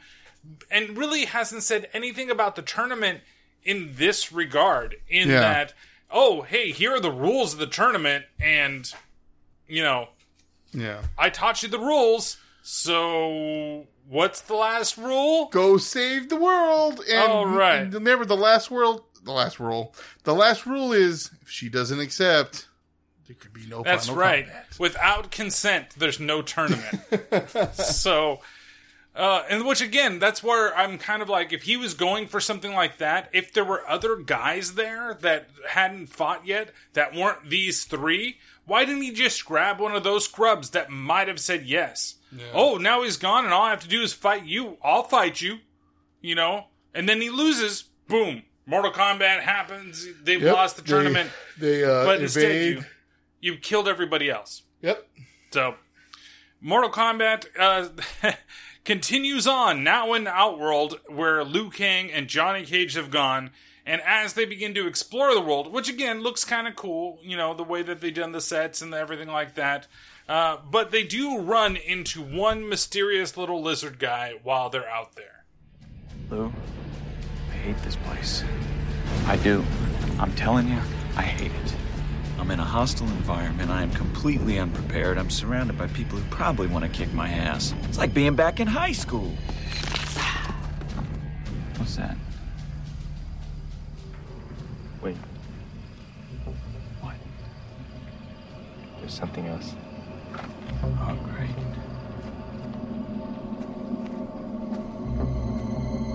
What are you doing?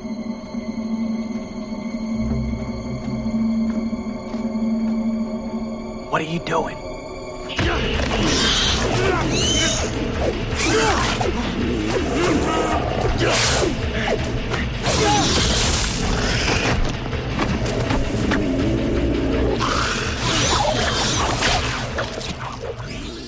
So we've got Reptile. Now he's there, and we have another Mortal fun fact. Yes, Mortal. We've got two. Fun fact. So I watched this thing about them making Mortal Kombat way back in the day when they were shortly after the movie came out. And one of the things they talked about was the set for Outworld. And it was so elaborate and everything was, physically built and everything that there was a guy flying in an airplane. And he radioed back to the tower and he asked if he was still on Earth because he was flying over. It was, at night. They're flying over this and they're like, the guy actually thought he was on another planet because of just the way that everything looked and the way they had set. Yeah, like I said, they did a really good job on the sets. And when the other Mortal fun fact that's going on here is when the guy when Reptile becomes a guy, right? He gets sucked into the statue, which was weird. It's just I don't know why they just didn't do like the ninja. Yeah. Just do the palette swap ninja and just have him hidden all over places rather than having this weird creature walking around and doing things here or there and then all of a sudden being thrown there and becoming a man. Well, the person that's in the suit for that one is different than the other two ninjas that have been fighting. They're the two other actors that are doing it. And the guy that's in that suit actually becomes Sub-Zero in Annihilation. Yeah. So when you're watching it, it's the same actor that was the stunt guy for Reptile in this. And the Reptile fight is actually pretty good too. This is actually my favorite fight, and this the one music is really quick too. Like not in terms of the length of it, but that it's a fast fight. Like they actually are fighting at normal like speed. What a normal speed would be like. Yeah. So and it's fun to watch. It's very fun. This is my second favorite fight of the film, and it does pretty well. I mean, there's nothing really super special to write home for. Other than you get to see the bicycle kick for the very first time in the film. And I think they even make the noise. He even does the... like, when that happens, like, they put that in there. And then he, like, curb stomps them into fucking maggots. Yeah. Like, that's the thing. That's probably, like, the goriest thing that happens in this movie. You still don't really see it, because... Yeah, because you just see the foot. Yeah. And it's almost like the Bruce Lee like foot stomp type of thing that he's got going on there. So he kills Reptile, and that's where Kitana just suddenly pops out of the middle of nowhere and gives more exposition and is ready to lead them to the castle where they're going to find Sonya. Well done. You're finally learning, Liu Kang.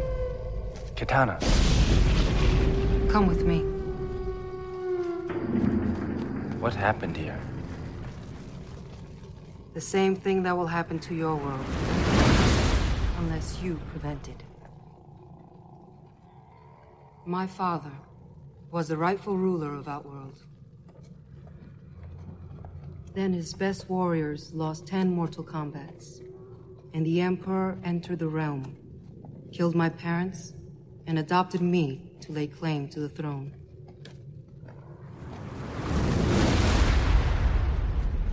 It was beautiful once, before Shang Tsung engineered its destruction. How can I possibly stop this from happening in my world? If I did not believe in you, Liu Kang, I would not have helped you. In the Black Tower, you will face 3 challenges.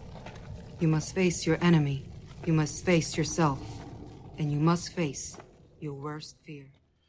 Okay, so a little bit of mortal lore that you got here. Yep. She is, and it's fine for this movie. She did live in Outworld, right? So where she is and everything like that. She is the adopted daughter of Shao Kahn. All that's right. It's just that she's not originally from Outworld. No. Outworld is not her location. She was from Edenia? Edenia or something like that. And that's where Shao Kahn had gone down, got access. They lost 10 Mortal Kombats, and he killed the king and took Sindel, her mom, as his wife. And he ended up, he kills and then brings her back without the knowledge of that former life or something like that. Or whatever. There's some weird shit that goes on with Sindel, but the actual ruler of Outworld was the Dragon King, Onaga. Yes. And yeah, so there's a lot of stuff that goes on, but it's still holding up to the series, at least for the most part. Yeah. So she takes him to the Black Tower, and we get the opening room where we see the giant Mortal Kombat symbol in the center, and then we see all of the monks. So I guess in this world, everybody here, the minions that they have, they dress in complete cloaks. So it doesn't matter, I guess, now that you're a man or a woman. But at least you'd be able to tell who was invading your tower, right? Yeah. Like, if they were just doing what they did before, shirtless. Put the mask and shirtless on, and here you go. All right, I know those boobs. I know that chest. I know those boobs. I know that chest. I don't know those 2 chests and that 1 set of boobs. That makes me think of Three Amigos. Like when he's going up to each person and saying different memories, and then he's like, yeah, when we did it. Who is this Yankee man? So Shang Tsung, he's back there, and he's trying to convince Sonya that the only way to save Earthrealm is for her to participate in Mortal Kombat. I will not fight you, Shang Tsung. I'm not playing your game. Sonya, my sweet Sonya, there is no one else. If you don't fight, the realm of Earth will forfeit the tournament. And its portals will open to our great Emperor. You're lying. My friends will come for me. Hoping against hope. Such an endearing human trait, I'm touched. One last chance, Sonya. Fight me in Mortal Kombat. Go to hell. Take her away. The Emperor will be overjoyed. My friends will come. They're already here. Seize them! Stay where you are! Would you dare interfere with the tournament and betray our Emperor? In his great wisdom, he knows that Mortal Kombat cannot be won by treachery. How dare you speak to me of treachery? Your ignorance will lose, for all time, the keys to the realm of Earth. Very well. Johnny Cage! I challenge you. No! You'll fight me. I am Liu Kang, descendant of Kung Lao. I challenge you to Mortal Kombat. Do you accept or yield? I accept. Leave us! I will take care of this impudent mortal myself. Okay, so now he gets to finally show off some of his powers. The one thing that's going on that they talked about all this time is that Shang Tsung has the power of 1,000 warriors, and now you're going to fight the power of 1,000 warriors, and he fights like 6 dudes. Yep, but they only had 6 portals, I guess. Yeah, they only had 6 portals for them to bust through a thing. Which is funny because you see them bust through and then they show the same scene and it's completely covered again. Yeah, I know. Well, it's like covered. There's like a little bit of rubble too, like on top, but not really. And in some, it looks like it's completely sealed over like they did it again. I don't know why they didn't try, I guess, and you probably said it earlier, budget. Like, why not have him turn into the Warriors instead? Yeah. Like, just use a little bit of your budget to have him transform into a samurai and fight. You can still do all the different people that you're doing there, but why only do it once? So far, he's only transformed into one person in the entire film, and that's one of his big special powers. Yeah. It just doesn't make sense to me why you would do that. Yeah. I don't know. So, Liu Kang easily beats back all 6 of these warriors. Right? He beats the living crap out of them. They're knocked out on the floor. Shang Tsung is now above, I guess, looking down on everything that's gone on. And then Liu Kang himself has a little bit of awakening. Well, he's seen Star Wars. He wanted the high ground. Well, that's true. And he wanted to make sure. But if he wanted the high ground, maybe he shouldn't have let Liu Kang go up there. It's true. Is that all you've got, sorcerer? Liu Kang! I can see into your soul. You will die. Face yourself. You can look into my soul, but you don't own it.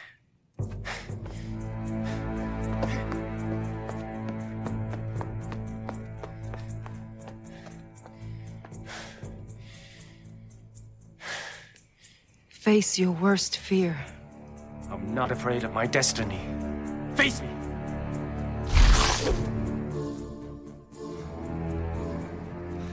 Liu. Chan. It can't be you. Raiden sent me to help you. You're not really Chan. Remember when our parents died? And you promised that you would always take care of me? I remember. Now it's my turn to take care of you, brother.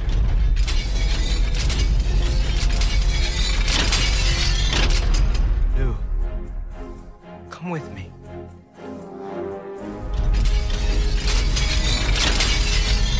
Forgive you for letting me die. No. It wasn't my fault. Brother. No! Chan chose his own path. Every man is responsible for his own destiny. Shang Tsung killed my brother! So, now we get the final fight. And there's a couple of things in that scene that are stupid. And stupid. The biggest one is the fact that he changes into his brother. Right in front of him. Yeah, and he changes his clothes. So, he's looking at him. Oh, Shang Tsung's wearing all black. Oh my god, now it's my brother and he's wearing this red suit? I can't believe it. It's really you. Yeah. Oh, I'm so confused. It's just that part's stupid. Like I said, this is only the second time that he's ever changed into anybody else. Once to lure Johnny Cage, and then now to try to fake out Liu Kang. Like, it doesn't make any sense. And like, why wouldn't they have tried it more, done it more? Yeah. Well, and while this was going on, by the way, you heard it, but so you would know that there's spikes getting brought up on the bottom floor. Yeah, where the logo is. That's what that noise is. So he comes after him, and they end up having a little bit of a, fight, like block, punch type of thing. Like, it's martial arts, like practicing is almost what it's like. This part they slowed it down again, yeah. Yeah, it's kind of slow again. It's not necessarily super quick, but it's a little more entertaining than some of the other slow stuff that we've seen. A little bit, not much. Yeah. But Liu Kang eventually does get the upper hand and tries to get Shang Tsung to surrender. You just slave sorcerer. You have lost your power over them. They have risen up against you. Free them! They are mine. Forever!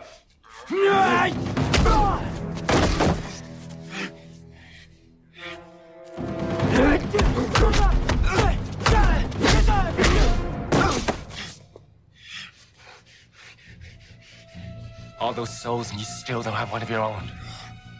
I pity you, sorcerer. Save your pity for the weak. Surrender, it's over. It ain't over until I say it's over. I didn't hear no bells. Hey, Bat Dad. I am Shang Tsung. I am the ultimate Mortal Kombat champion. So he does, basically he comes at Liu Kang once again. Liu Kang positions him perfectly in front of the cliff, backs up. He's got the awesome blue light from the trailer, and he's doing his best Bruce Lee, getting and then he comes over and beats him up and eventually uses the fireball technique, which is a lot better, I feel, in this than it is in Street Fighter. Yeah, the Hadouken. Yeah, the Hadouken. Here, they're both still pretty terrible, to be honest with you, because it's not a flying projectile. It's an up close. It's almost like he's tasing him with the fireballs, what he's doing. Up close, and does that, which makes him fly off and fall into the spikes below. And that's where they instantly cauterize the wound right when they go down there, because there is no blood.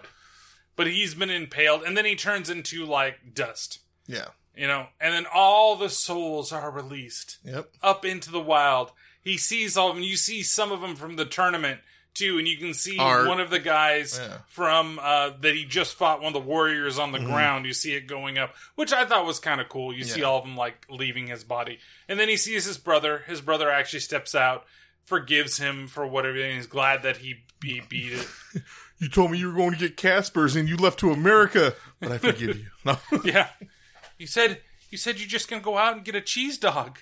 That's all you're going to do is get a cheese dog. And I told you I was going to get you one too, but I only had enough for me, so I couldn't face you. It was enough for me and gas. And that was to drive to America. That's right.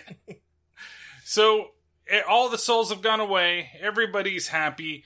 We come back to the Temple of Light, and we have a nice reunion with Raiden, and then something weird happens, and the movie itself ends. I like this music.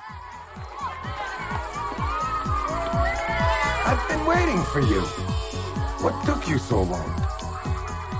I guess you knew it would end this way. Didn't have a clue. You humans are so unpredictable. I've got to tell you something. You guys did great. Bow to me. What is it? The Emperor.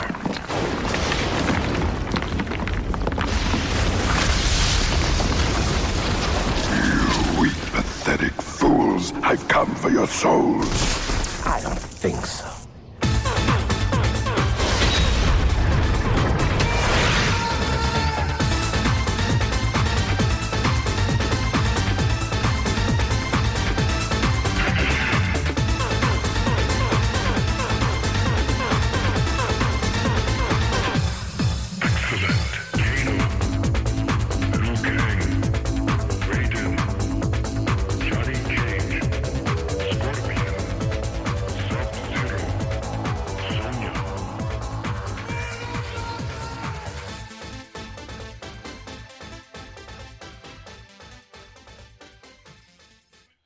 And so that was Mortal Kombat. So overall, in terms of like rating for this film, well, not rating necessarily, but just your thoughts on the film, like, it's still really entertaining. Maybe we focus on a couple of the silly things that were going on, but for the most part, it's still, like, I know that my nostalgia hit me a little bit in it, like, especially when it started, and then I really tried to turn it off to be like, look, I gotta look at it in a different light, and kind of see it the way I see other films in this podcast, and every once in a while, I have a hard time turning it off, and I didn't really in this thing, so I recognize that some things are terrible. Some things are dumb in the way that it did certain things in the plot. There's a lot of plot holes in here. There's a lot of little inconsistencies that they have. But overall, is it an entertaining movie? Oh, hell yes. It's great. It's probably one of the best adaptions of a video game that's out there. I don't know why it's on some of the worst lists that are out there. You mentioned that before we started the podcast. That's haters. And I don't know why. Because I think that it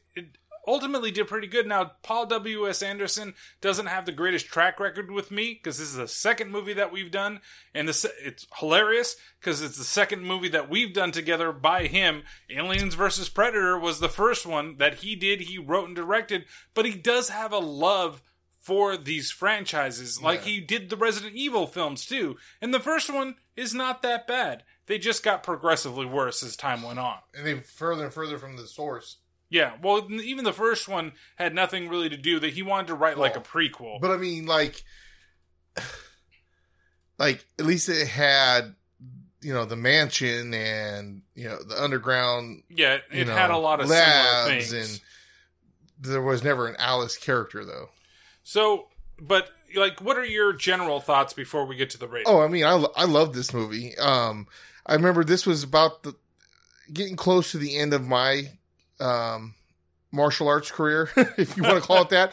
Well, the only reason that I quit was not because I just, lost interest. Is when I started high school in '96 and I started playing football, and football practice at the same time as karate practice or, training. So you can choose one or the other. Exactly. So, and I went with football, but at this point, I was doing martial arts since like fourth grade or something, fifth grade. I can't remember.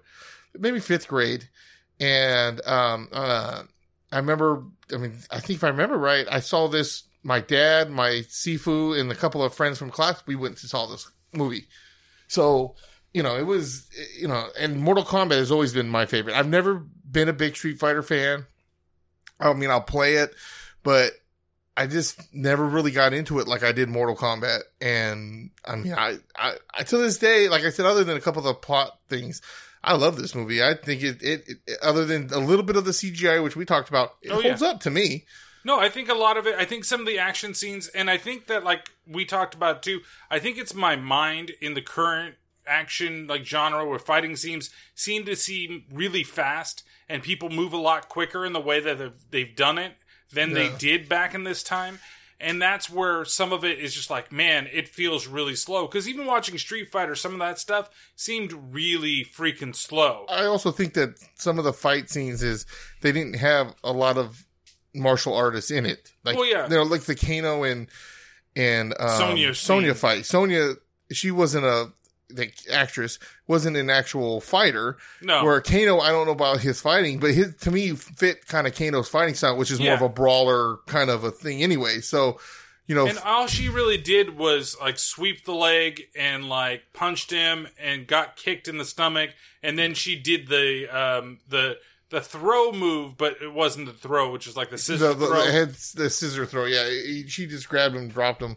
Technically, Liu Kang does that move to Sub-Zero. Yeah, technically. Yeah. Does some other thing. But, I mean, overall, it stayed really as true as it possibly could to the source material for the time. Yeah. If you were to look back on it right now, you'd be like, oh man, this is pretty off.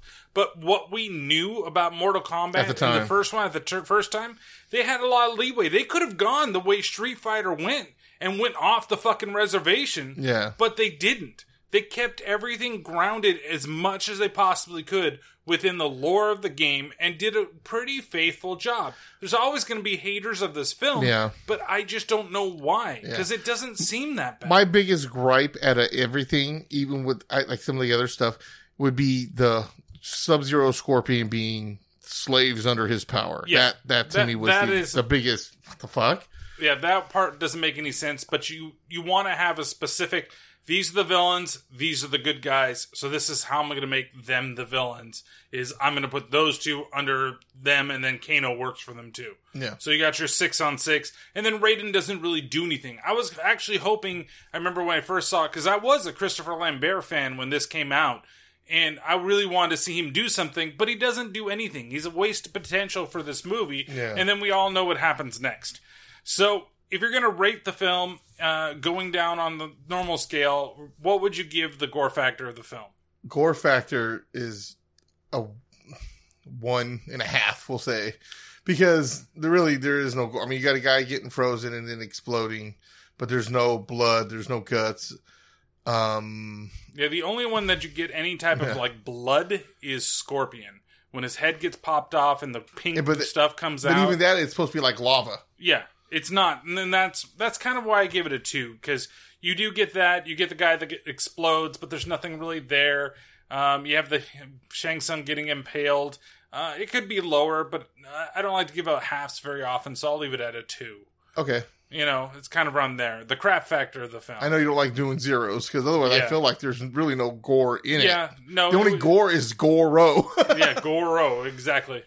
But so I'll okay, fine. I'll say 2 also then. Yeah.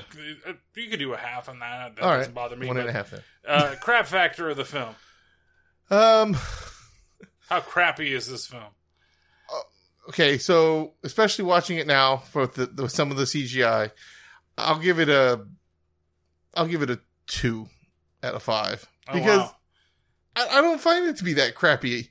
Really, it's the CGI that holds it back. Goro still looks great. I know you have a problem with the fight scenes, but to me, they still hold up as a fight scenes. And then you have the really good ones with Scorpion and Johnny Cage and Reptile and Liu Kang, which Reptile Liu Kang is still my favorite out of this movie. So, I mean. So mine is much higher. Mine's a 4 out of 5.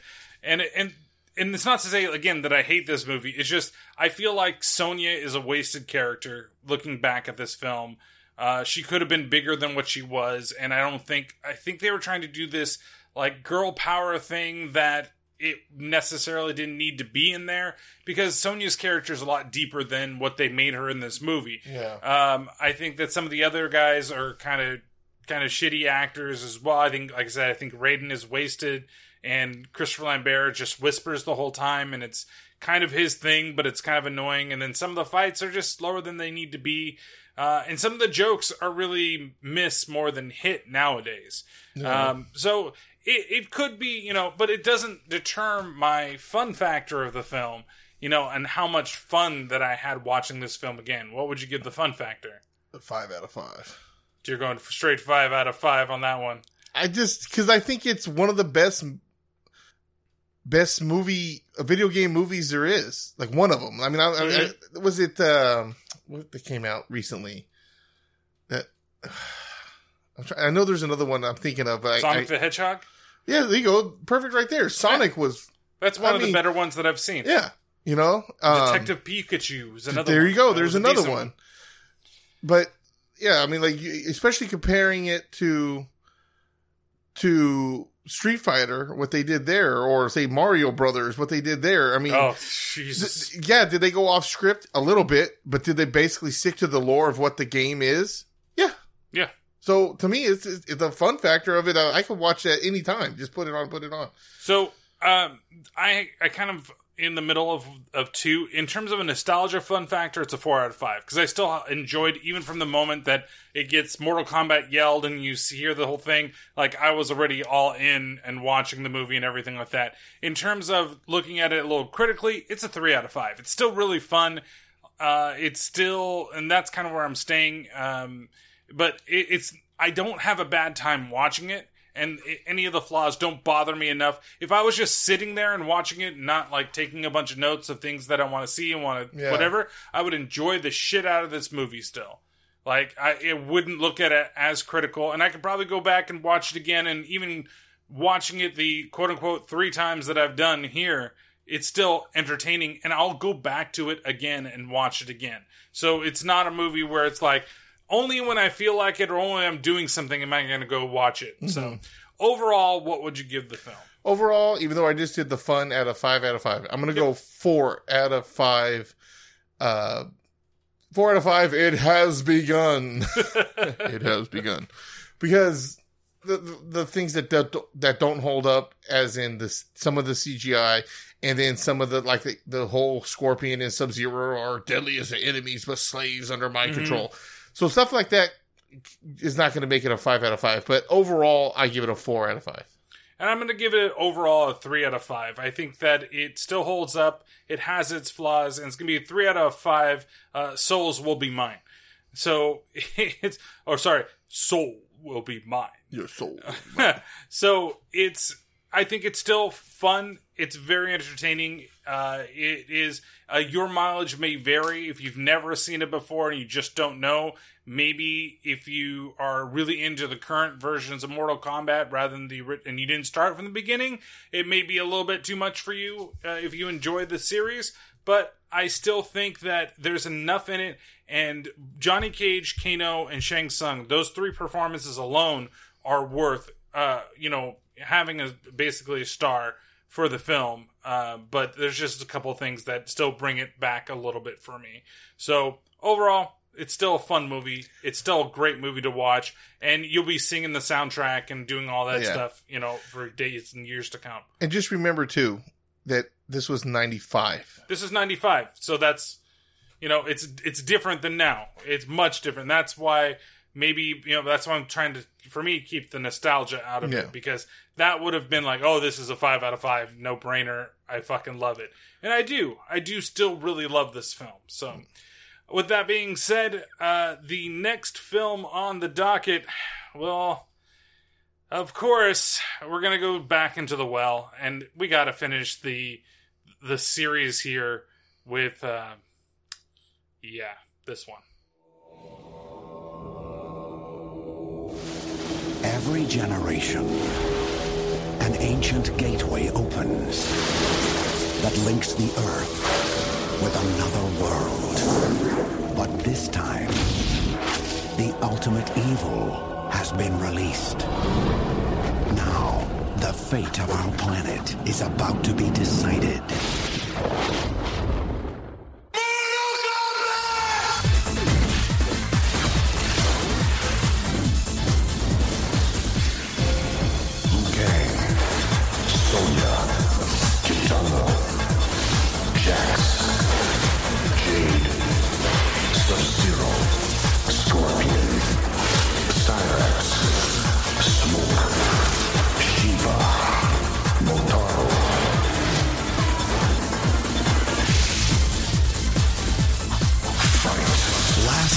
They fought for their lives.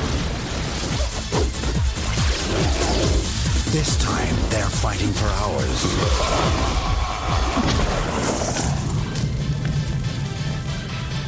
Excellent. Yep, we're doing Mortal Kombat Annihilation, and if everything works out, there'll be some guests that we'll have on that episode to talk about that movie. Weren't they fighting for our lives too? This movie, because they kind of were too. Did they say you're fighting? Billions are depending on you? No, but last time they were more like fighting for their own things, and then it turned into that. Yeah. This time it's definitely for our lives. I still got mad that they didn't use Sector. Yeah, they used Smoke instead, which is weird. And Smoke was a hidden character too. Doesn't make any sense. But yeah, so we're going to talk about that, and we'll see how that goes. So Pat, you want to promote yourself? Give us some plugs? Yeah, so you can find me on the Paranormal Pativity podcast. You can find me on Twitter, Instagram, IGTV at ParanormalPat64, and you can email me if you have a experience, or maybe you want to come on the podcast, we can come up with something. You can email me at paranormalpat64@gmail.com, and you can also find me on Facebook and YouTube at Paranormal Pativity Podcast. You can find the podcast anywhere you can find the Terrible Terror Podcast. That's true. And don't forget the Terrible Terror Podcast, as well as the Paranormal Pativity Podcast. It's part of this slightly irregular podcasting network. You can find it out there, SIP Network, or .us, I believe, or sipnet.us. Yes. It'll be in the notes below to make sure that it's there, along with all the connections over to Pat. But there's a bunch of different podcasts that are all together, from Deadhead and Radio, 5 from Fans, the Podcast from Another World, Paranormal Pativity, Angry Dad Podcast, Back in Time Podcast, and From the Wastes. We've all come together. We're all to support each other, and everything's out there. Did you say Podcast from Another World? Yes, I did say the Podcast from Another World. That was I was like, how the hell did you forget days? How did I miss that? And so, also to mention, we've updated the TeePublic store, sorry. And we've updated with Podcast from Another World merchandise, so you can get a bunch of stuff there, or pick up a t-shirt from the Terrible Terror Podcast. Either one are available there. And we're looking at getting maybe a corn tree shirt made. Yes! To put it up there and see what happens. But gotta talk with some stuff. And he's gotta pee. So don't forget that you can follow the podcast out there on all your favorite little platforms. Follow the podcast on Facebook, facebook.com/Terrible Terror Podcast, YouTube, Terrible Terror Podcast, T_T_podcast out there on Twitter, and Instagram, Terrible Terror Podcast. Thank you guys for listening. Hope you guys enjoys the episode. Be safe, be healthy, and we'll see you next time.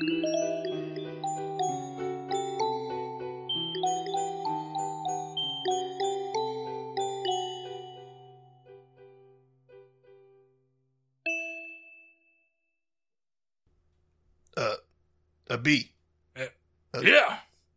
Are we getting paid for this? I don't think so. I need more cocaine. Oh, maybe we should just steal the stuff that's here. I'll get the truck. All right.